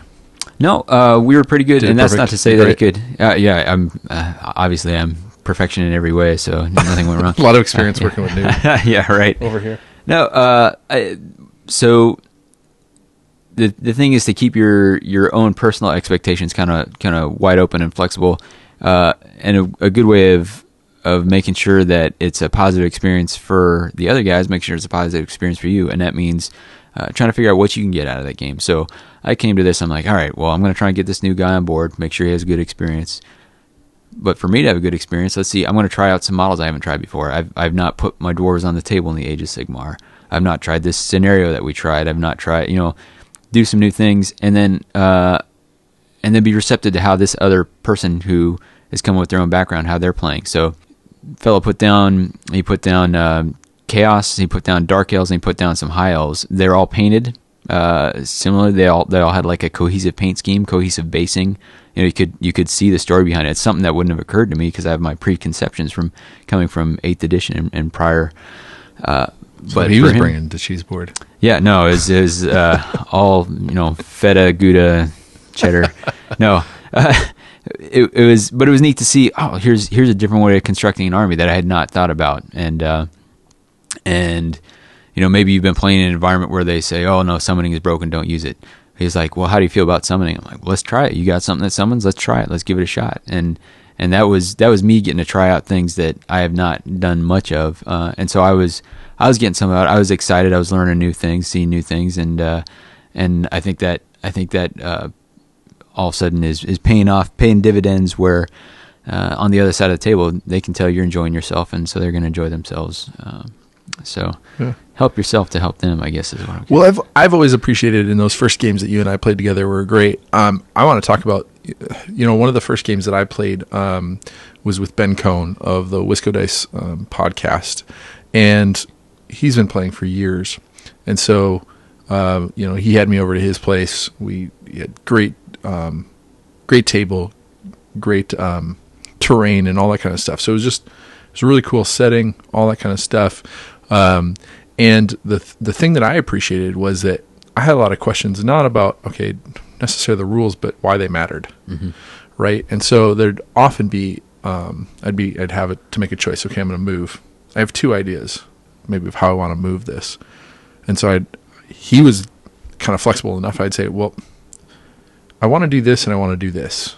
What are my things? What would make that good for me or what bad for me or whatever?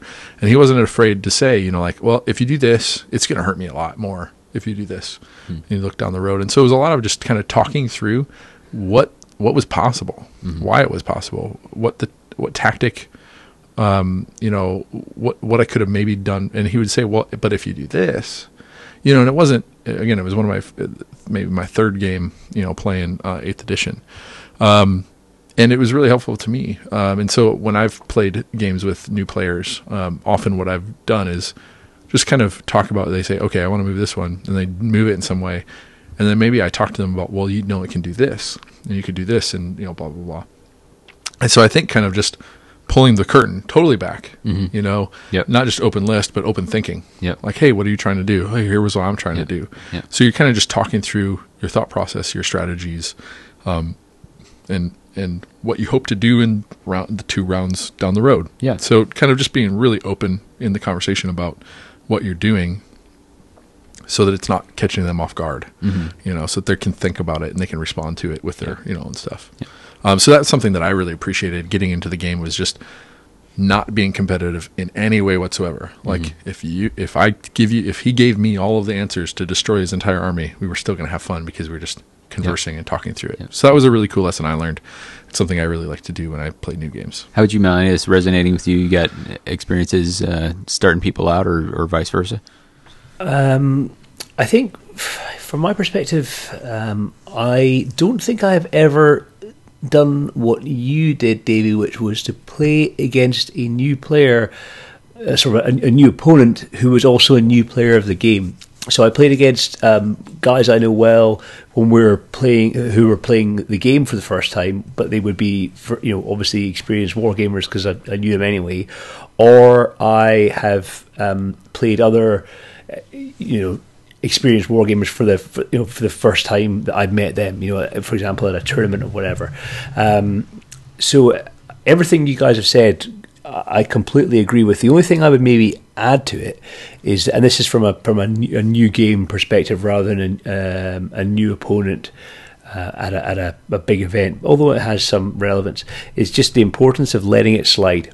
A lot of the times there'll be measurement. Was it this? Was it that? Or is the dice cocked? All these things ultimately they don't matter, and it comes back to the most important rule. But it's you guys are coming together to have this collaborative storytelling experience rather than this is not competitive sport. No one is getting paid loads of money to do it. You're not just what? Yeah. Wait, what? You just let it slide, because ultimately it really doesn't matter. What the most you win this game by walking away from the table smiling. Yeah, by walking away and wanting to walk back to it as soon as you possibly can. Like then, what I mean? So I mean, I guess we kind of summarize that. If you've got a new player, you're looking to make that early contact and kind of get a sense for what they're looking for. Make sure you're addressing not just what's on the table, but like trying to make it a positive social experience. Trying to make it a positive experience overall. That's visually, so with your models, with your terrain, setting that up. And we'll talk a little bit more about terrain in a second here. Well, and I'll also say too, the more people you can provide that positive experience to, the more options you have for playing games in your schedule. And I have a pretty busy schedule, and there's times where I have gaps where I was like, oh, I wish I could just fill that. But all I've got is Davey, and he's not as reliable as I want him to be because he's also busy. Yeah. But, making enough connections, enough realm gates to get back to the mortal realm. You did there. to get your models to the mortal realms and playing some games. So forge a pass through the chaos, that kind of stuff. There you go. I mean, keep it fun for you, so it can be fun for the other guy, and it's gonna pay off. So definitely worth doing. And if that helps you out, if you got some ideas of your own for good ways of tips and tricks when you got a new player, let us know. We'll pass them on. But for now, we're gonna do some talking about that terrain we're doing. We're gonna dive into the hobby phase and see how we get our tables set up. The hobby phase. In the hobby phase, we want to stoke the flames of creativity for the hobbyist and fight shortcuts and easy entry points for new gamers. So, we're going to talk about hobby in the Age of Sigmar, but also specifically in the realm of Aqshy.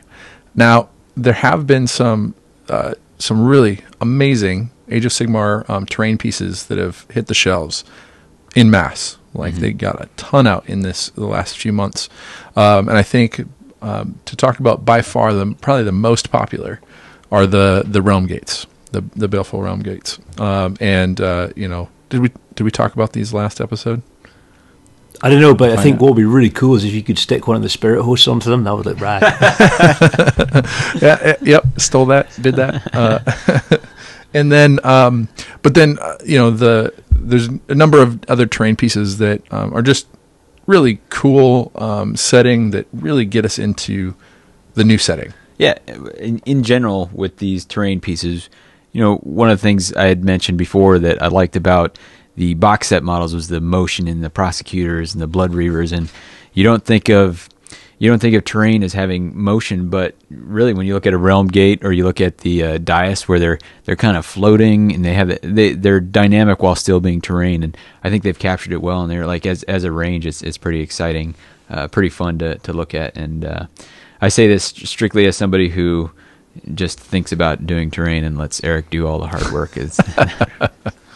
I think there's real parallels between the terrain they have now and the terrain that they brought out during the Storm of Magic kind of campaign when they had the what are they called, the vortexes. So they had the Infinity Stair and the Baleful Vortex, the magical fulcrums. That's what they were called, fulcrums in the Arcane in fulcrums. the game. Yeah, there you go. Arcane fulcrums. Yeah, that's right. And so this is really kind of out there terrain that didn't seem to fit properly then, but now because it's all kind of magic based, I think it's really good. I like it. Yeah. Do you guys? So which of these have you guys picked up? So I've got the Baleful Realm Gates, and then I've got the Ophidian Archway. Which has it's kind of like a broken ruins. It's made so that it can attach to other. Like if you buy multiple kits, you can build them together, and then it has just really cool carvings and I guess statuesque reliefs, in the sides that are very characterful. And I tell you, GW figured out a hot button for me, which is to make things modular or expandable. Like that is like my drug. So yeah, and I think there's other terrain that'll be really launching either by the end of the year or sometime next year that's going to make this particular style that fits with this, the Numinous Oculum. Yep. So that's in the same kind of broken brick and stucco kind of facade, and those can fit together, and so all that kind of stuff can build these bigger fortresses and that sort of stuff, which is going to be really cool. And there's certainly a cost to the terrain, but it's not felt terrible. It's felt worth it. And then how about you, Mal? Have you picked up any of those initial launches? Yeah, so I have a pair of Realm Gates built but not painted, and I have the Ophidian Archway again, which is still regrettably in its box. As far as terrain goes, unless it's buildings, and I'm talking specifically really here about 40k rather than AOS, I really enjoy building terrain. It's a fun thing to do. So I have tried in the past to do that as much as possible, because it just keeps the cost down and keeps it more flexible. So to talk to a specific example of that, I mentioned at the start of the episode that I'd taken part in the Armies on Parade competition, which runs, I don't know if it's the same weekend that you guys have over there in the States. I know every single store does it the same weekend here. I'm almost positive. I was talking to a fellow here, PJ Shard. He goes by on Twitter. He was getting ready to head out to Milwaukee this past weekend here. So I would say that it is the same here as it is for you guys. Yeah.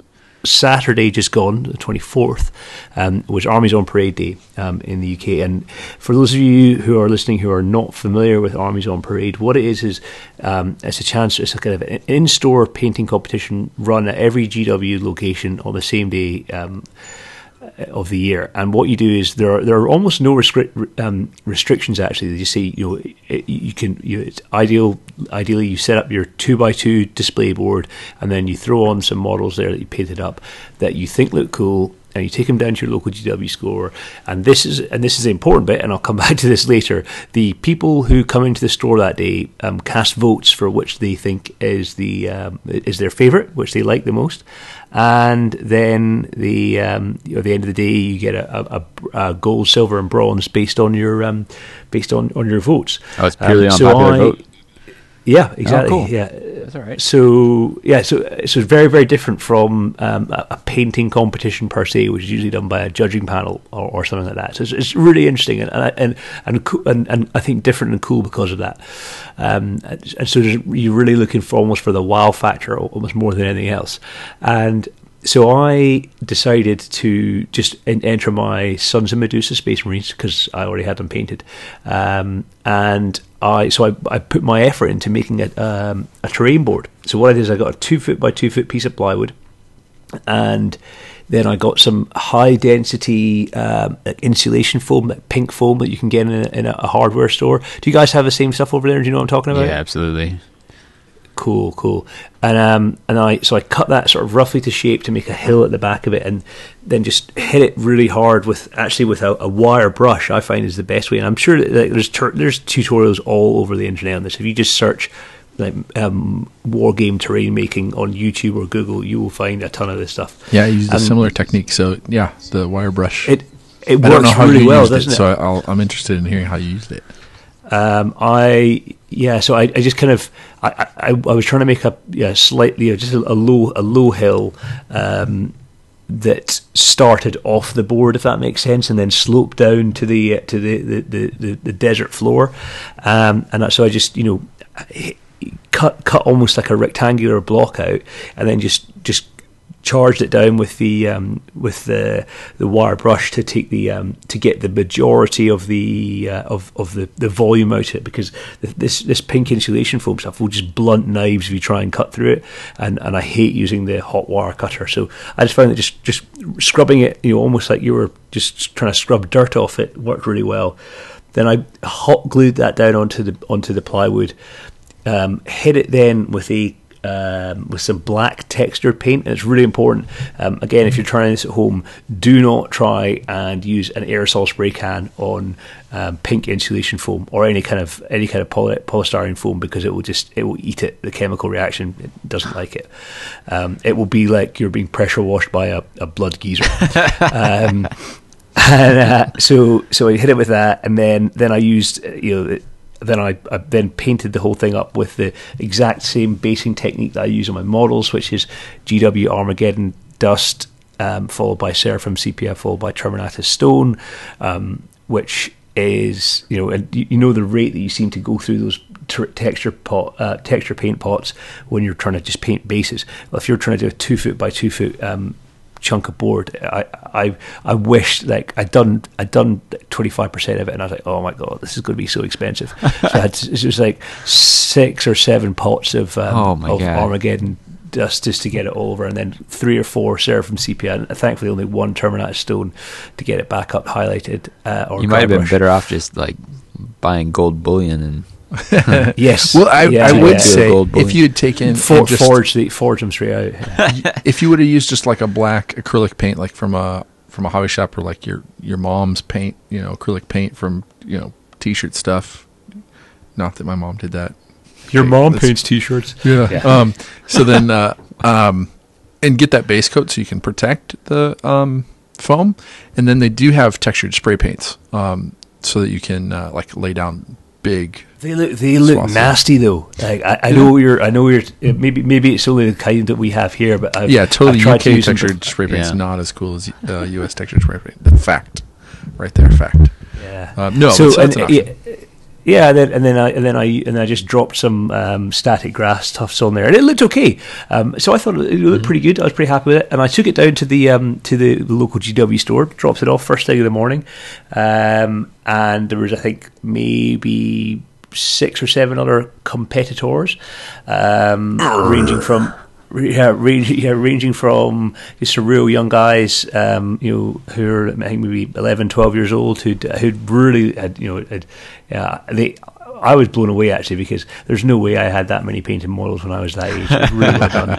Through to other guys, similar age to me, who ultimately should know better, and just dropped it off and then came back in at 5:30 to find out how it had gone. And I learned a really valuable lesson, which is that it's not the Armies on Parade. It's really not about the technical skill level of the painting. I mean, don't get me wrong, like the guys who won, they're well painted. But the most important thing is about like the wow factor. So the guy that ultimately won was the only guy who had AOS models, which is interesting, and he had the Hammers of Sigmar, Stormcast Eternals, and he had, I think, all the releases. He had some of every model. He had the Celestant Prime all really nicely painted up. He had the new Prosecutor Knights. He had, and he also had, and this is where I'm going with this, the terrains. You had a Numinous Oculum, you had a Fidian Archway, you had all that stuff. It was really, and he painted it really nicely. And he had he didn't have a sort of custom made board, but he had some, like one of the Realm of Battle boards. Yeah, flat Realm of Battle tile, and he painted it up to match his basing, painted it up to match his terrain, and it looked really, really nice. And it was the wow factor. You looked at it and you're like, that's something I haven't seen before. It's very cool. It's very interesting. One of the other guys who did well in the competition, he had it was amazing. It looked like the parking lot of the Ultramarines like homeworld. There's like so many awesome tanks, and they were really nicely painted, and it was just. But he had a couple of Bane blades that were these huge big models, some Forge World stuff that you don't see, and I saw a couple of people look at it and be like, wow, that's amazing, I'm going to vote for that because it has these cool models that you don't normally pick up. And so, valuable lesson learned. If you want to do well in Armies on Parade, it's all about having something that catches the eye rather than something that is super technically well painted. So it was I had a great time actually, and the most important thing for me was that I'd been in a hobby slump for a while, and making some terrain, which is something that I hadn't done for a couple of months, really kind of G'd me up and made me want to paint some miniatures again. So it comes back to if you are everyone goes in peaks and troughs when it comes to painting models. Well, and that's what I was going to say is that, I mean, that's what hit me is I had a time where I couldn't. In the last couple of months where I couldn't paint that much. I didn't have the time to sit down and just pay attention and get the detail in. So I had like 10 minutes at a time, 15 minutes at a time. And I really wanted to get more terrain on the table. And what I did is I actually found a tutorial online about making terrain fast and dirty. And what they basically did, this is what I did. So I took some blocks of pink foam, like you talked about, and first step was just kind of like make a basic hill, and maybe being able to stack them, kind of like cake type stuff. And I took cut out a square with a blade or a rectangle, and then I stabbed a bunch of holes around the outside in an irregular pattern, kind of whatever shape I was looking for, and then I just ripped off the corners. And the break of it was very natural. Kind of felt a little, it's not like super natural, but like a little more than carving it. And like you said, a hot foam knife leaves a weird wavy pattern to it, so this just kind of broke, and it was raw, and and the raw pieces were stipply and that sort of stuff, and cool veinage and that sort of stuff. And then I took and I experimented a little bit with the top surfaces. So I didn't try and make them wavy. I left them flat because again, you also want it playable, so you want to be able to stick your model up on there. But I tried a couple of different things. I took the wire brush or whatever, and I tried smashing it down. Here's an area I was able to get my son involved in. I was like, hey buddy, come help me with some terrain. And he's 3, right? And so what is that going to be like? So I said, here, smash this with a wire brush. And so he was just kind of coming down on it. And so don't do this anywhere else in the house. So it was like putting little divots in textures into it. And then a couple of them I ran some grooves, and so a couple of them I tiled. So I had the tile, and then another one I just tried like cracks and veins and that sort of thing to kind of give it some things. So I, experimented with a few of those, and then black acrylic base coat, and then a lighter gray dry brush over all of it. And to the point of, our first the first place we get to see in Age of Sigmar is Aqshy. And so I'm thinking an ashy, black, I felt like that was perfect. And I actually did a lot of my other terrain, like so my Ophidian Archway and my Realm Gates are also kind of base black with a gray dry brush. I did 2 layers of gray so I could hit those high points and then a little bit of white. But and so that was really what I tried to do to get a table that looked really cool, had a lot of stuff on it. Now I've got a few other things. So I've generally kept my grassy hills off of my Aqshy board, which we have a lot of grassy hills, right, from other games we've played. And so having these as hills that were just black and ashen and maybe like stone and that sort of thing, carved stone even. And then where I'm struggling a little bit with buildings. So then the next thing I did and foam core isn't great. Like, so your little like 3mm or 6mm like foam board that you might get at a right. At a convenience It's hard to store. cut it cleanly. Yeah, it's not easy to cut it super clean. You got to get a really shallow angle on it or whatever. And it's not great as a base. Mm-hmm. So a lot of people use MDF, but I'm actually finding it hard to find time to cut the MDF I do have up into bases for things, and I really want to find time to do it so it's nice and sturdy and takes things well. But so I just use that. The problem is when you start putting glue on it and stuff to put texture and basalt down and stuff like that and rocks, it bends and warps. Mm-hmm. So anyway, but I just used it. I cut some irregular pieces and I cut some flat pieces and made walls, like 2 walls in a corner kind of thing. And then I laid down popsicle sticks for like boards, like floorboards. And then I just threw gravel all over it, and stuff like that. And then I black based it and dry brushed it. And then when it warped, I just bent it back down so it was flat.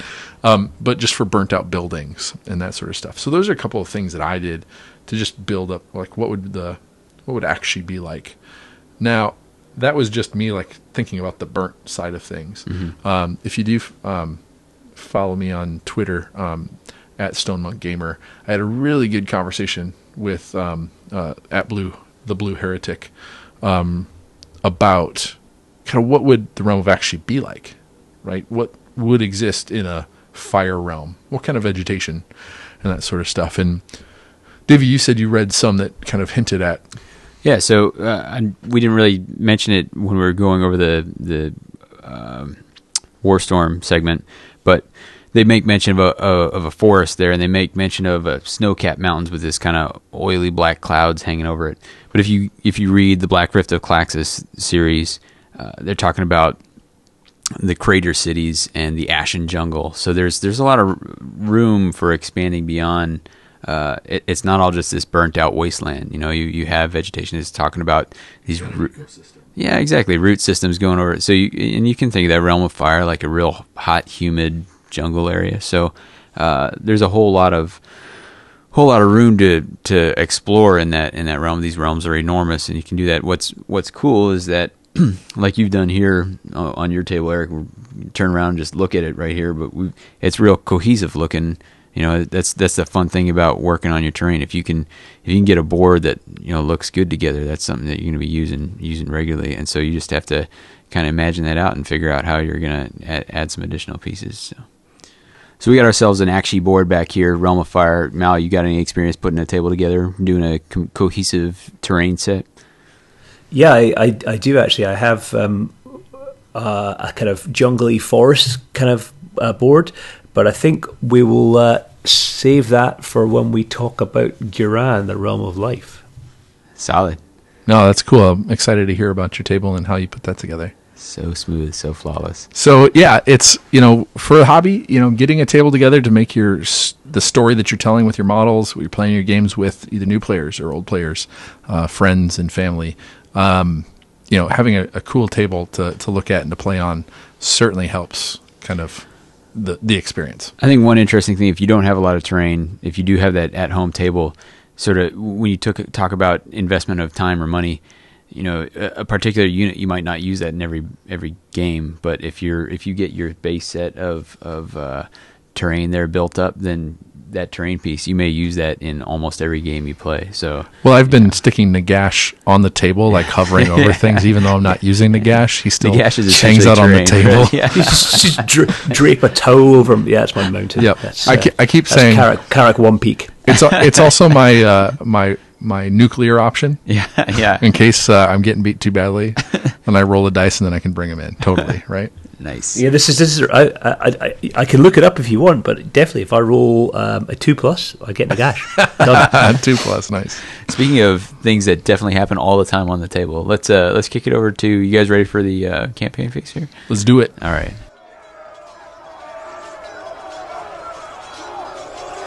The campaign phase. In the campaign phase, we explore how the plastic hits the table. Rules, scenarios, new tactics, and narrative campaigns. So obviously, today we're looking at the realm of Aqshy, specifically what's going on in the campaign. We talked about when we were going through the story phase, some of the scenarios that are involved there, so how you can tie in. And then more crucially, the time of war, which one exists for the Brimstone Peninsula specifically. Yeah, so if you are playing in the Brimstone Peninsula in Aqshy, there is a time of war that you can find. You can probably look it up online, but it's in the Mighty Battles campaign book, the first campaign book that came out. And all of these are. So, and it's really cool. It adds some flavor to the game, but as Davey will tell you later, isn't too much to remember. So here's the few things that it does come with. So there's flaming missiles is one of the rules. So if you have a unit that shoots arrows, anything, in mid-flight it catches fire because it is so hot out, and so then it's a flaming arrow. And so you re-roll wound rolls of 1 for missile if the target is more than 12 inches away. So there's some distance on it for them to catch fire. So it's kind of a new thing. And then there's clouds of smoke and steam. So terrain features all are kind of, steam is rising from them. So they're kind of that infinitely tall. It blocks line of sight. So anything on the other side of a terrain feature is blocked from view.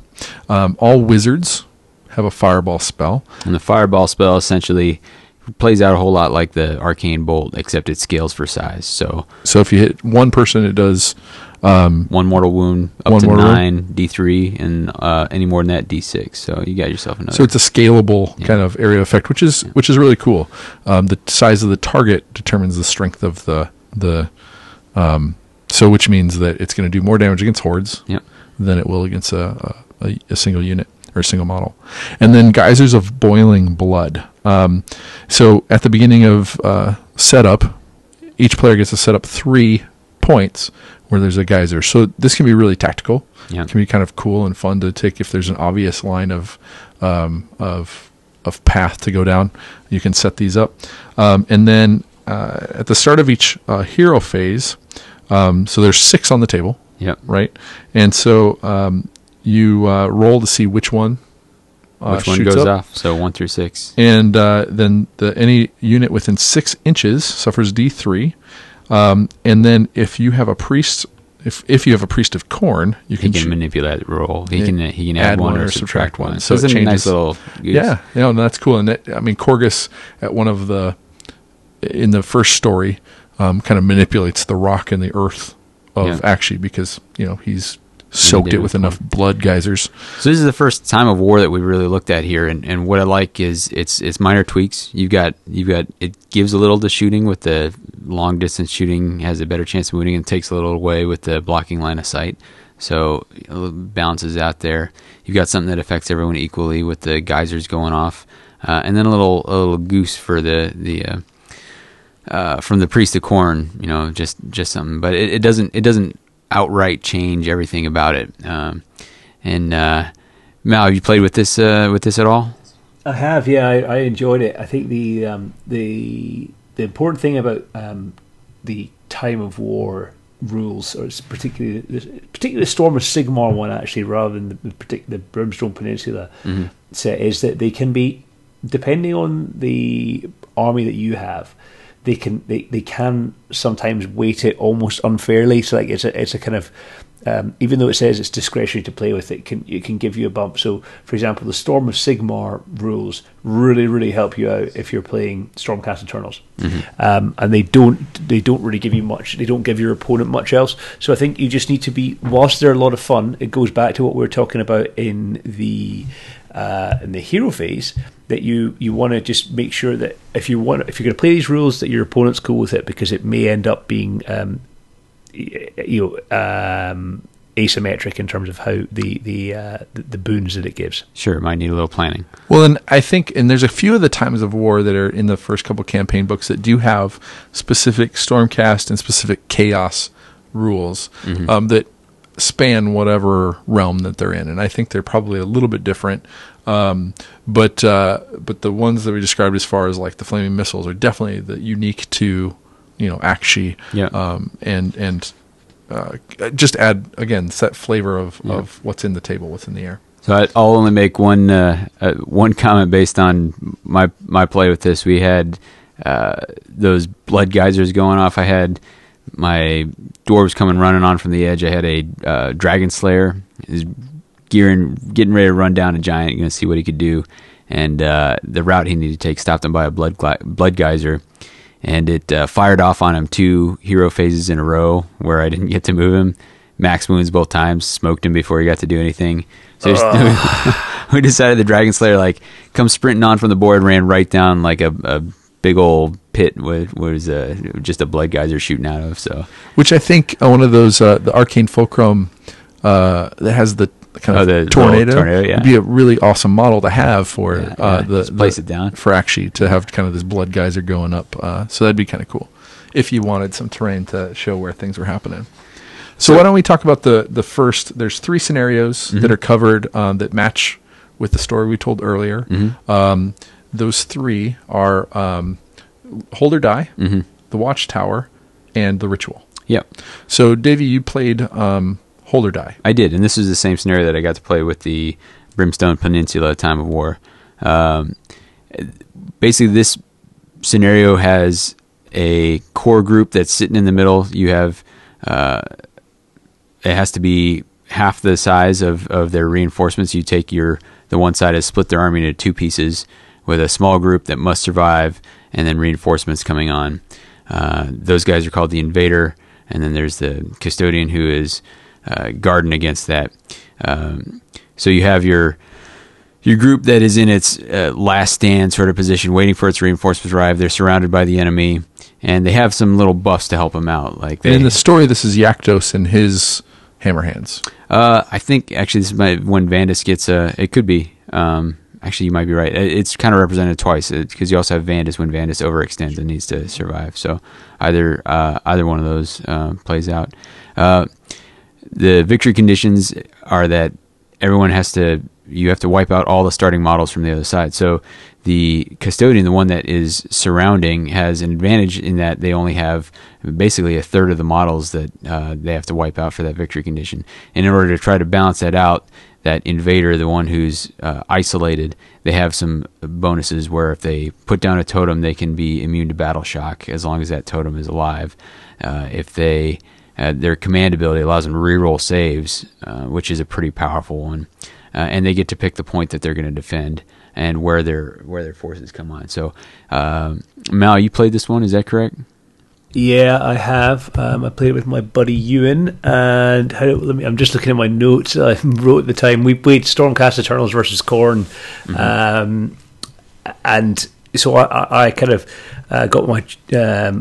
I played the Stormcast Eternals. I had them set up right in the corner of the board to maximize this, to make sure I had at least one turn of shooting, because I was using. I had some bow and arrow guys. And the Celestin on foot with his hammer cloak. With his hammer cloak, yeah, it's so badass. For not being a Stormcast fan, you sure know a little bit about those Stormcasts. Know thy enemy. Yeah, busted. You get a tattoo next. So I had the Judicators with their bows and the flaming missile special we talked about before. It worked kind of okay.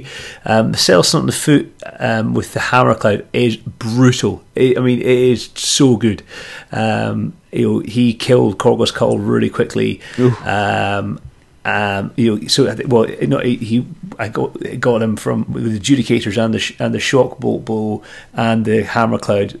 Corgus Cull went from like 6 wounds to 1 wound in one turn, and then I got the double shift. So I think Ewan went first, and then I went second, and then I got the first turn on the first go on the second turn. Yeah. So essentially double shooting before he could get anywhere, which was just critical, and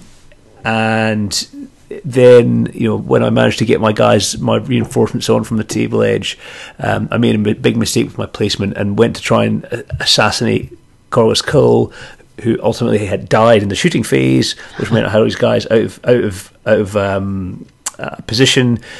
Yeah, it would have been better served as a meat shield for the adjudicators rather than trying to sort of do this kind of flanking move. What else happened? I just think the shooting in Age of Sigmar, troops that can shoot because they can do it in close combat as well. They can shoot in close combat before they then fight in close combat. It's huge. It was really good, but I eventually kind of felt the pain of not taking the leadership ability, which renders you immune to battle shock within 24 inches, which you need to have the Celestin or the Dracoth for. Oh yeah. And battle shock cost me, even as Stormcast Eternals, which kind of pissed me off because I look at them and I think you guys should have and they shall know no fear, which for 40k players is a Space Marine rule. Sure. What else? In terms of actually specific to that scenario, not too much. I just reinforces me how much I hate Threx, with his crazy totem. I mean, he makes Reaver. If you've got enough Blood Reavers and you've got Threx, the synergies in that core army are crazy. They work really well, and I think I eventually won by killing the Blood Warriors. But it was a very close game. It was good fun though. Good fun. Now, for me, I was running dwarves versus the Chaos Force. It was actually this against the new player, and I didn't have heavy shooting in my initial holdout force, and so I made the mistake because you get to, if you're the invader, you get to pick who has the first turn. I passed it to the other guy. I passed it to Jason, hoping that I would get the double turn. Well, by giving him first turn, it meant that I had not activated any of my command abilities. Anything that happened in the hero phase hadn't happened, so I didn't have those rerollable saves on the first turn, and I took some pretty heavy. Yeah, it was brutal. A giant got in and killed a whole unit of 10 dwarves in one combat. It was gnarly. He was headbutting dwarves, which was hard to quite picture. Painting up my giant next. So it was. I think that was a big mistake, and then.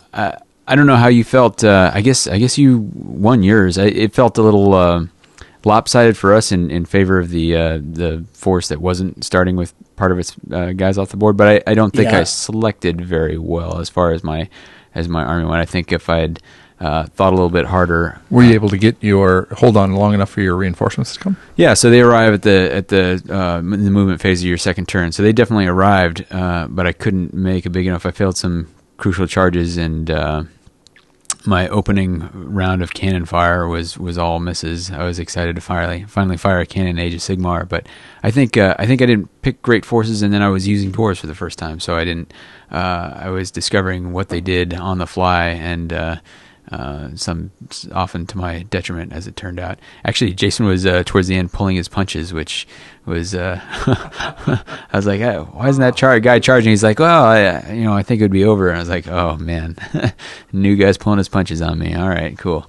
So so it was interesting to see. I've gotten used to trying to make sure you get that double turn, but there it was like, oh, it actually might have been useful to try and snag that first turn. So it's a cool lopsided scenario. It gives you kind of a you're on your back foot. Yep. But if you pick the right units to put in the middle to hold off long enough for those reinforcements to come and make sure those reinforcements can move a little bit. I think it definitely takes a fair amount of thinking in advance about how you're going to set that up. Like you can to give yourself a fighting chance as the invader, you really need to put some thought into it before the first round starts there. Another good reason to have a chat ahead of time and know what you're going to play and what you're going to bring. So, second scenario was Watchtower. Watchtower. A name that we're familiar with from 8th edition, which a lot of people didn't like that scenario. You guys, did you both play this, or was this a scenario you... No, I think this is Mel only, right, Mel? Yeah, I played this one. So what's the setup of that? What's different about that than from? Okay, so essentially you just have a tower or a building in the center of the board, and it is occupied by a number. So again, it's the same deal. You have the invader and the defender, and some of the defenders' models start inside the watchtower in the middle of the board, and the rest of them start on the defender's board edge. And then the deal is that the way that you win the game is by, I think it's turn 4 or 5. The side that has the most models actually inside the watchtower at the end of that turn wins the game. So what do? We had some ruined scenery pieces, which made a pretty good watchtower. Ewan was playing the Guardians again with the Bloodbound, essentially his same list as his last game, but he added a Bloodstoker, the Rancor Keeper, in as well, and I added a Lord Castellant and a Gryph-hound. Now, so this is, if you remember when we talked about this earlier in the show, and we talked about Ionis literally calling out the Bloodbound by saying they were chicken. They came outside and started to fight. The invaders has a command ability which essentially does that, lures out the enemy, and I'm just checking my notes here. Actually, the victory conditions are the most people in the tower after turn 3. That's crazy. So it's even faster. But so what I tried to do is use Ionis to call out the Bloodbound, but it didn't work. Like I forget exactly the rule. I mean, it's not that important, but basically it didn't work. Couldn't get them out, so I had to go in and prize them out, sort of hand to hand. Takeaways for me: the Lord, anything in this game, anything that gives you automatic mortal wounds or gets a good chance of dealing mortal wounds, like for example the hammer cloak we talked about, and in this instance the Lord Castellant with his lantern is a badass. So it's just like no ifs, no buts, lose a mortal wound, thanks very much. And the Castellant's pretty handy in close combat too. I recall the Gryph-hound didn't do very much, mainly because he sort of couldn't get into combat because there's not a lot of space inside the tower. And what did I do? Yeah, I used the Lord Castellant with his mortal wounds, and also the hammer cloak to get rid of Threx. Again, just so that because I hate him. So the Judicators and the Celestant with his war cloak, really really good there. And then so once. And this is again the key. The next takeaway was that once you get rid of Threx and the Blood Reavers aren't getting their synergies and their buffs anymore, they're so weak. And you can then get rid of a load of them in a turn, and then battle because they're not getting immunity to battle shock. If you start battle shocking those guys because they have a low bravery, then they are screwed. So you can get rid of. I think at one point I got rid of 12 guys in one round of combat, which is amazing.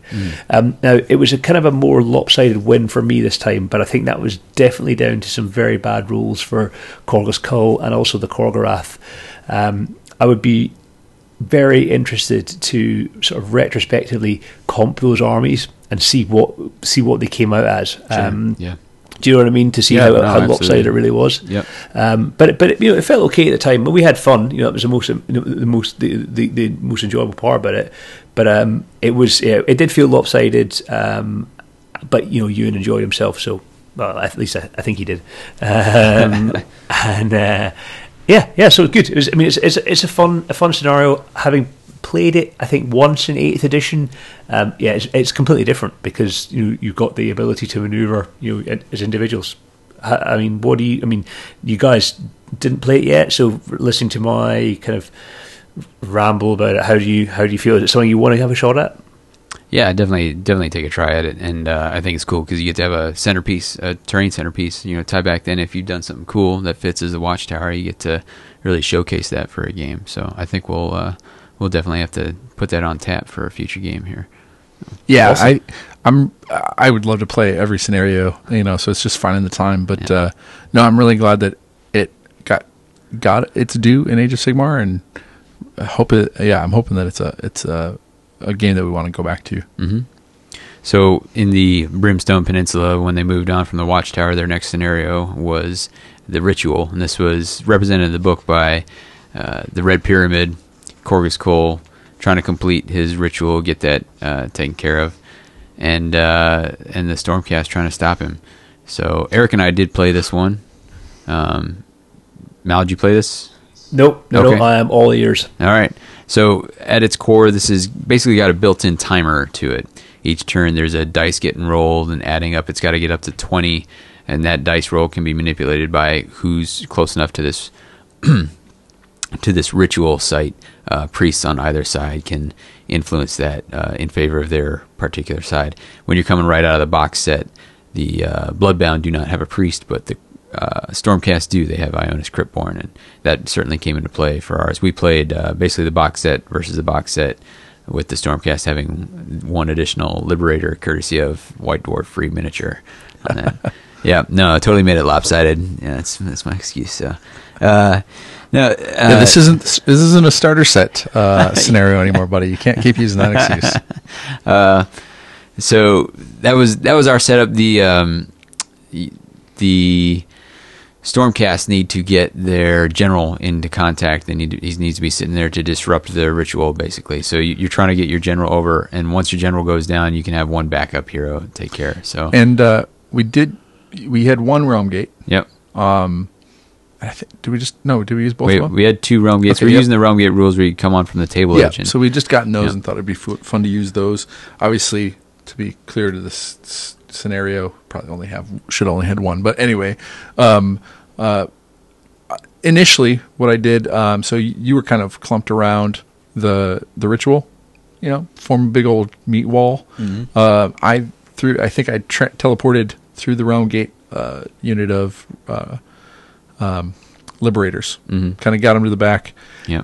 My plan was to kind of get them back there, create some space so I could put the Lord Celestant over there. Yeah. And so they came in kind of on a opposite corner than what my force was set up on.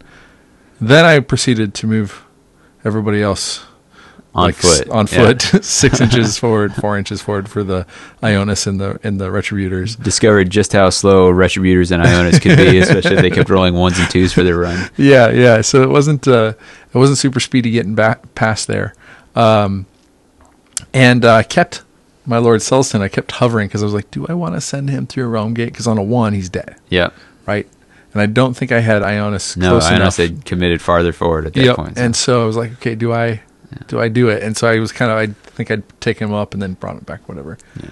Ended up teleporting him forward. Yep, risking him. And he got up there, but on the opposite side that my Liberators had gotten on, rather than getting them right behind there. Had some battles in the middle. Yeah. Sucked you out into my Liberators and stuff.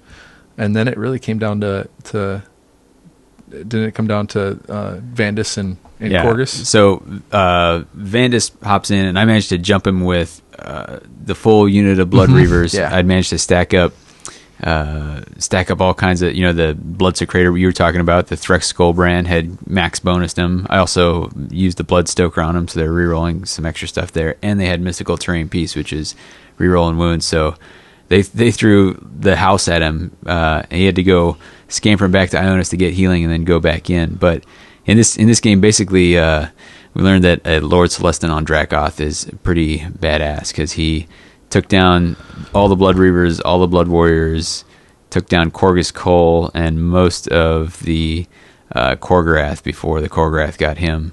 And I think didn't my Liberators take on the Korgorath? Liberators finally finished out the Korgorath. Okay. He was down to just 1 wound left by the time he staggered away from killing. I was rolling pretty lucky with the Lord Celestin there. I mean, it is Vandus. Yeah, he was bringing some heat, and so, but yeah. But we had a almost total wipeout. Bloodbound were wiped off, and then all that was left on the Stormcast side was the Relictor and 2 Retributors. But that was all they needed to step it up. In that end, who was happier, Sigmar or Khorne? Yeah, Khorne cares not from whence the blood flows. But so it was interesting. You had this clock ticking for us because there was only the priest on the one side. We actually played on a slightly smaller board. It never felt like there was a huge amount of pressure from my side, but maybe it was different from you. It was cool. You know what would be a cool addition to this scenario? A slaughter priest. Would to be so. This is representing Corgus going up to put his capstone on, right? Yeah. Would be cool if there was some scenario like in turn 5 or something like that on each, kind of a thing where you could roll. Yeah. And I suppose it's if he completes the ritual. Yeah. But I mean, on something where he could cap it and become a demon prince. Sure. Just Instead of ending the game, have him just become a demon prince and see how it plays out. Sure. Yeah. But so we had a good time with it. I thought it was cool to have that. At the outset, I thought it was going to be tough on the Stormcast because they were going to have to get all the way across the board and get the general in contact. But it'd be interesting to play with some other forces and see how it plays out. So, any thoughts on that, Mal? Or we get that pretty well covered? Yeah, no, it's thorough. I definitely want to give it a shot. I think it's interesting what you could do. Could you change it so that if the chaos player starts out, or the defender starts out a little bit more weak, but then if they manage to do something, they do get to bring on, obviously in the Bloodbound's case, a demon prince, or I don't know, but that's the sort of thing. That's play around with it, do whatever you feel is fun, because ultimately it is there for you to experiment with. Awesome. So that is our first Aqshy episode. Yeah. And we will revisit this realm, but before that, we'll probably go on to some other realms. You can probably be looking forward to. We'll take a look at Realm of Life, Realm of Metal have been explored at this point to some extent. Shimon! Yeah. And so we thought it only fitting to quote one of our favorite podcasts that is no longer with us. So why don't you take us away, Mal? If you can't stand the heat, stay out of the realm of fire. That's a wrap, guys.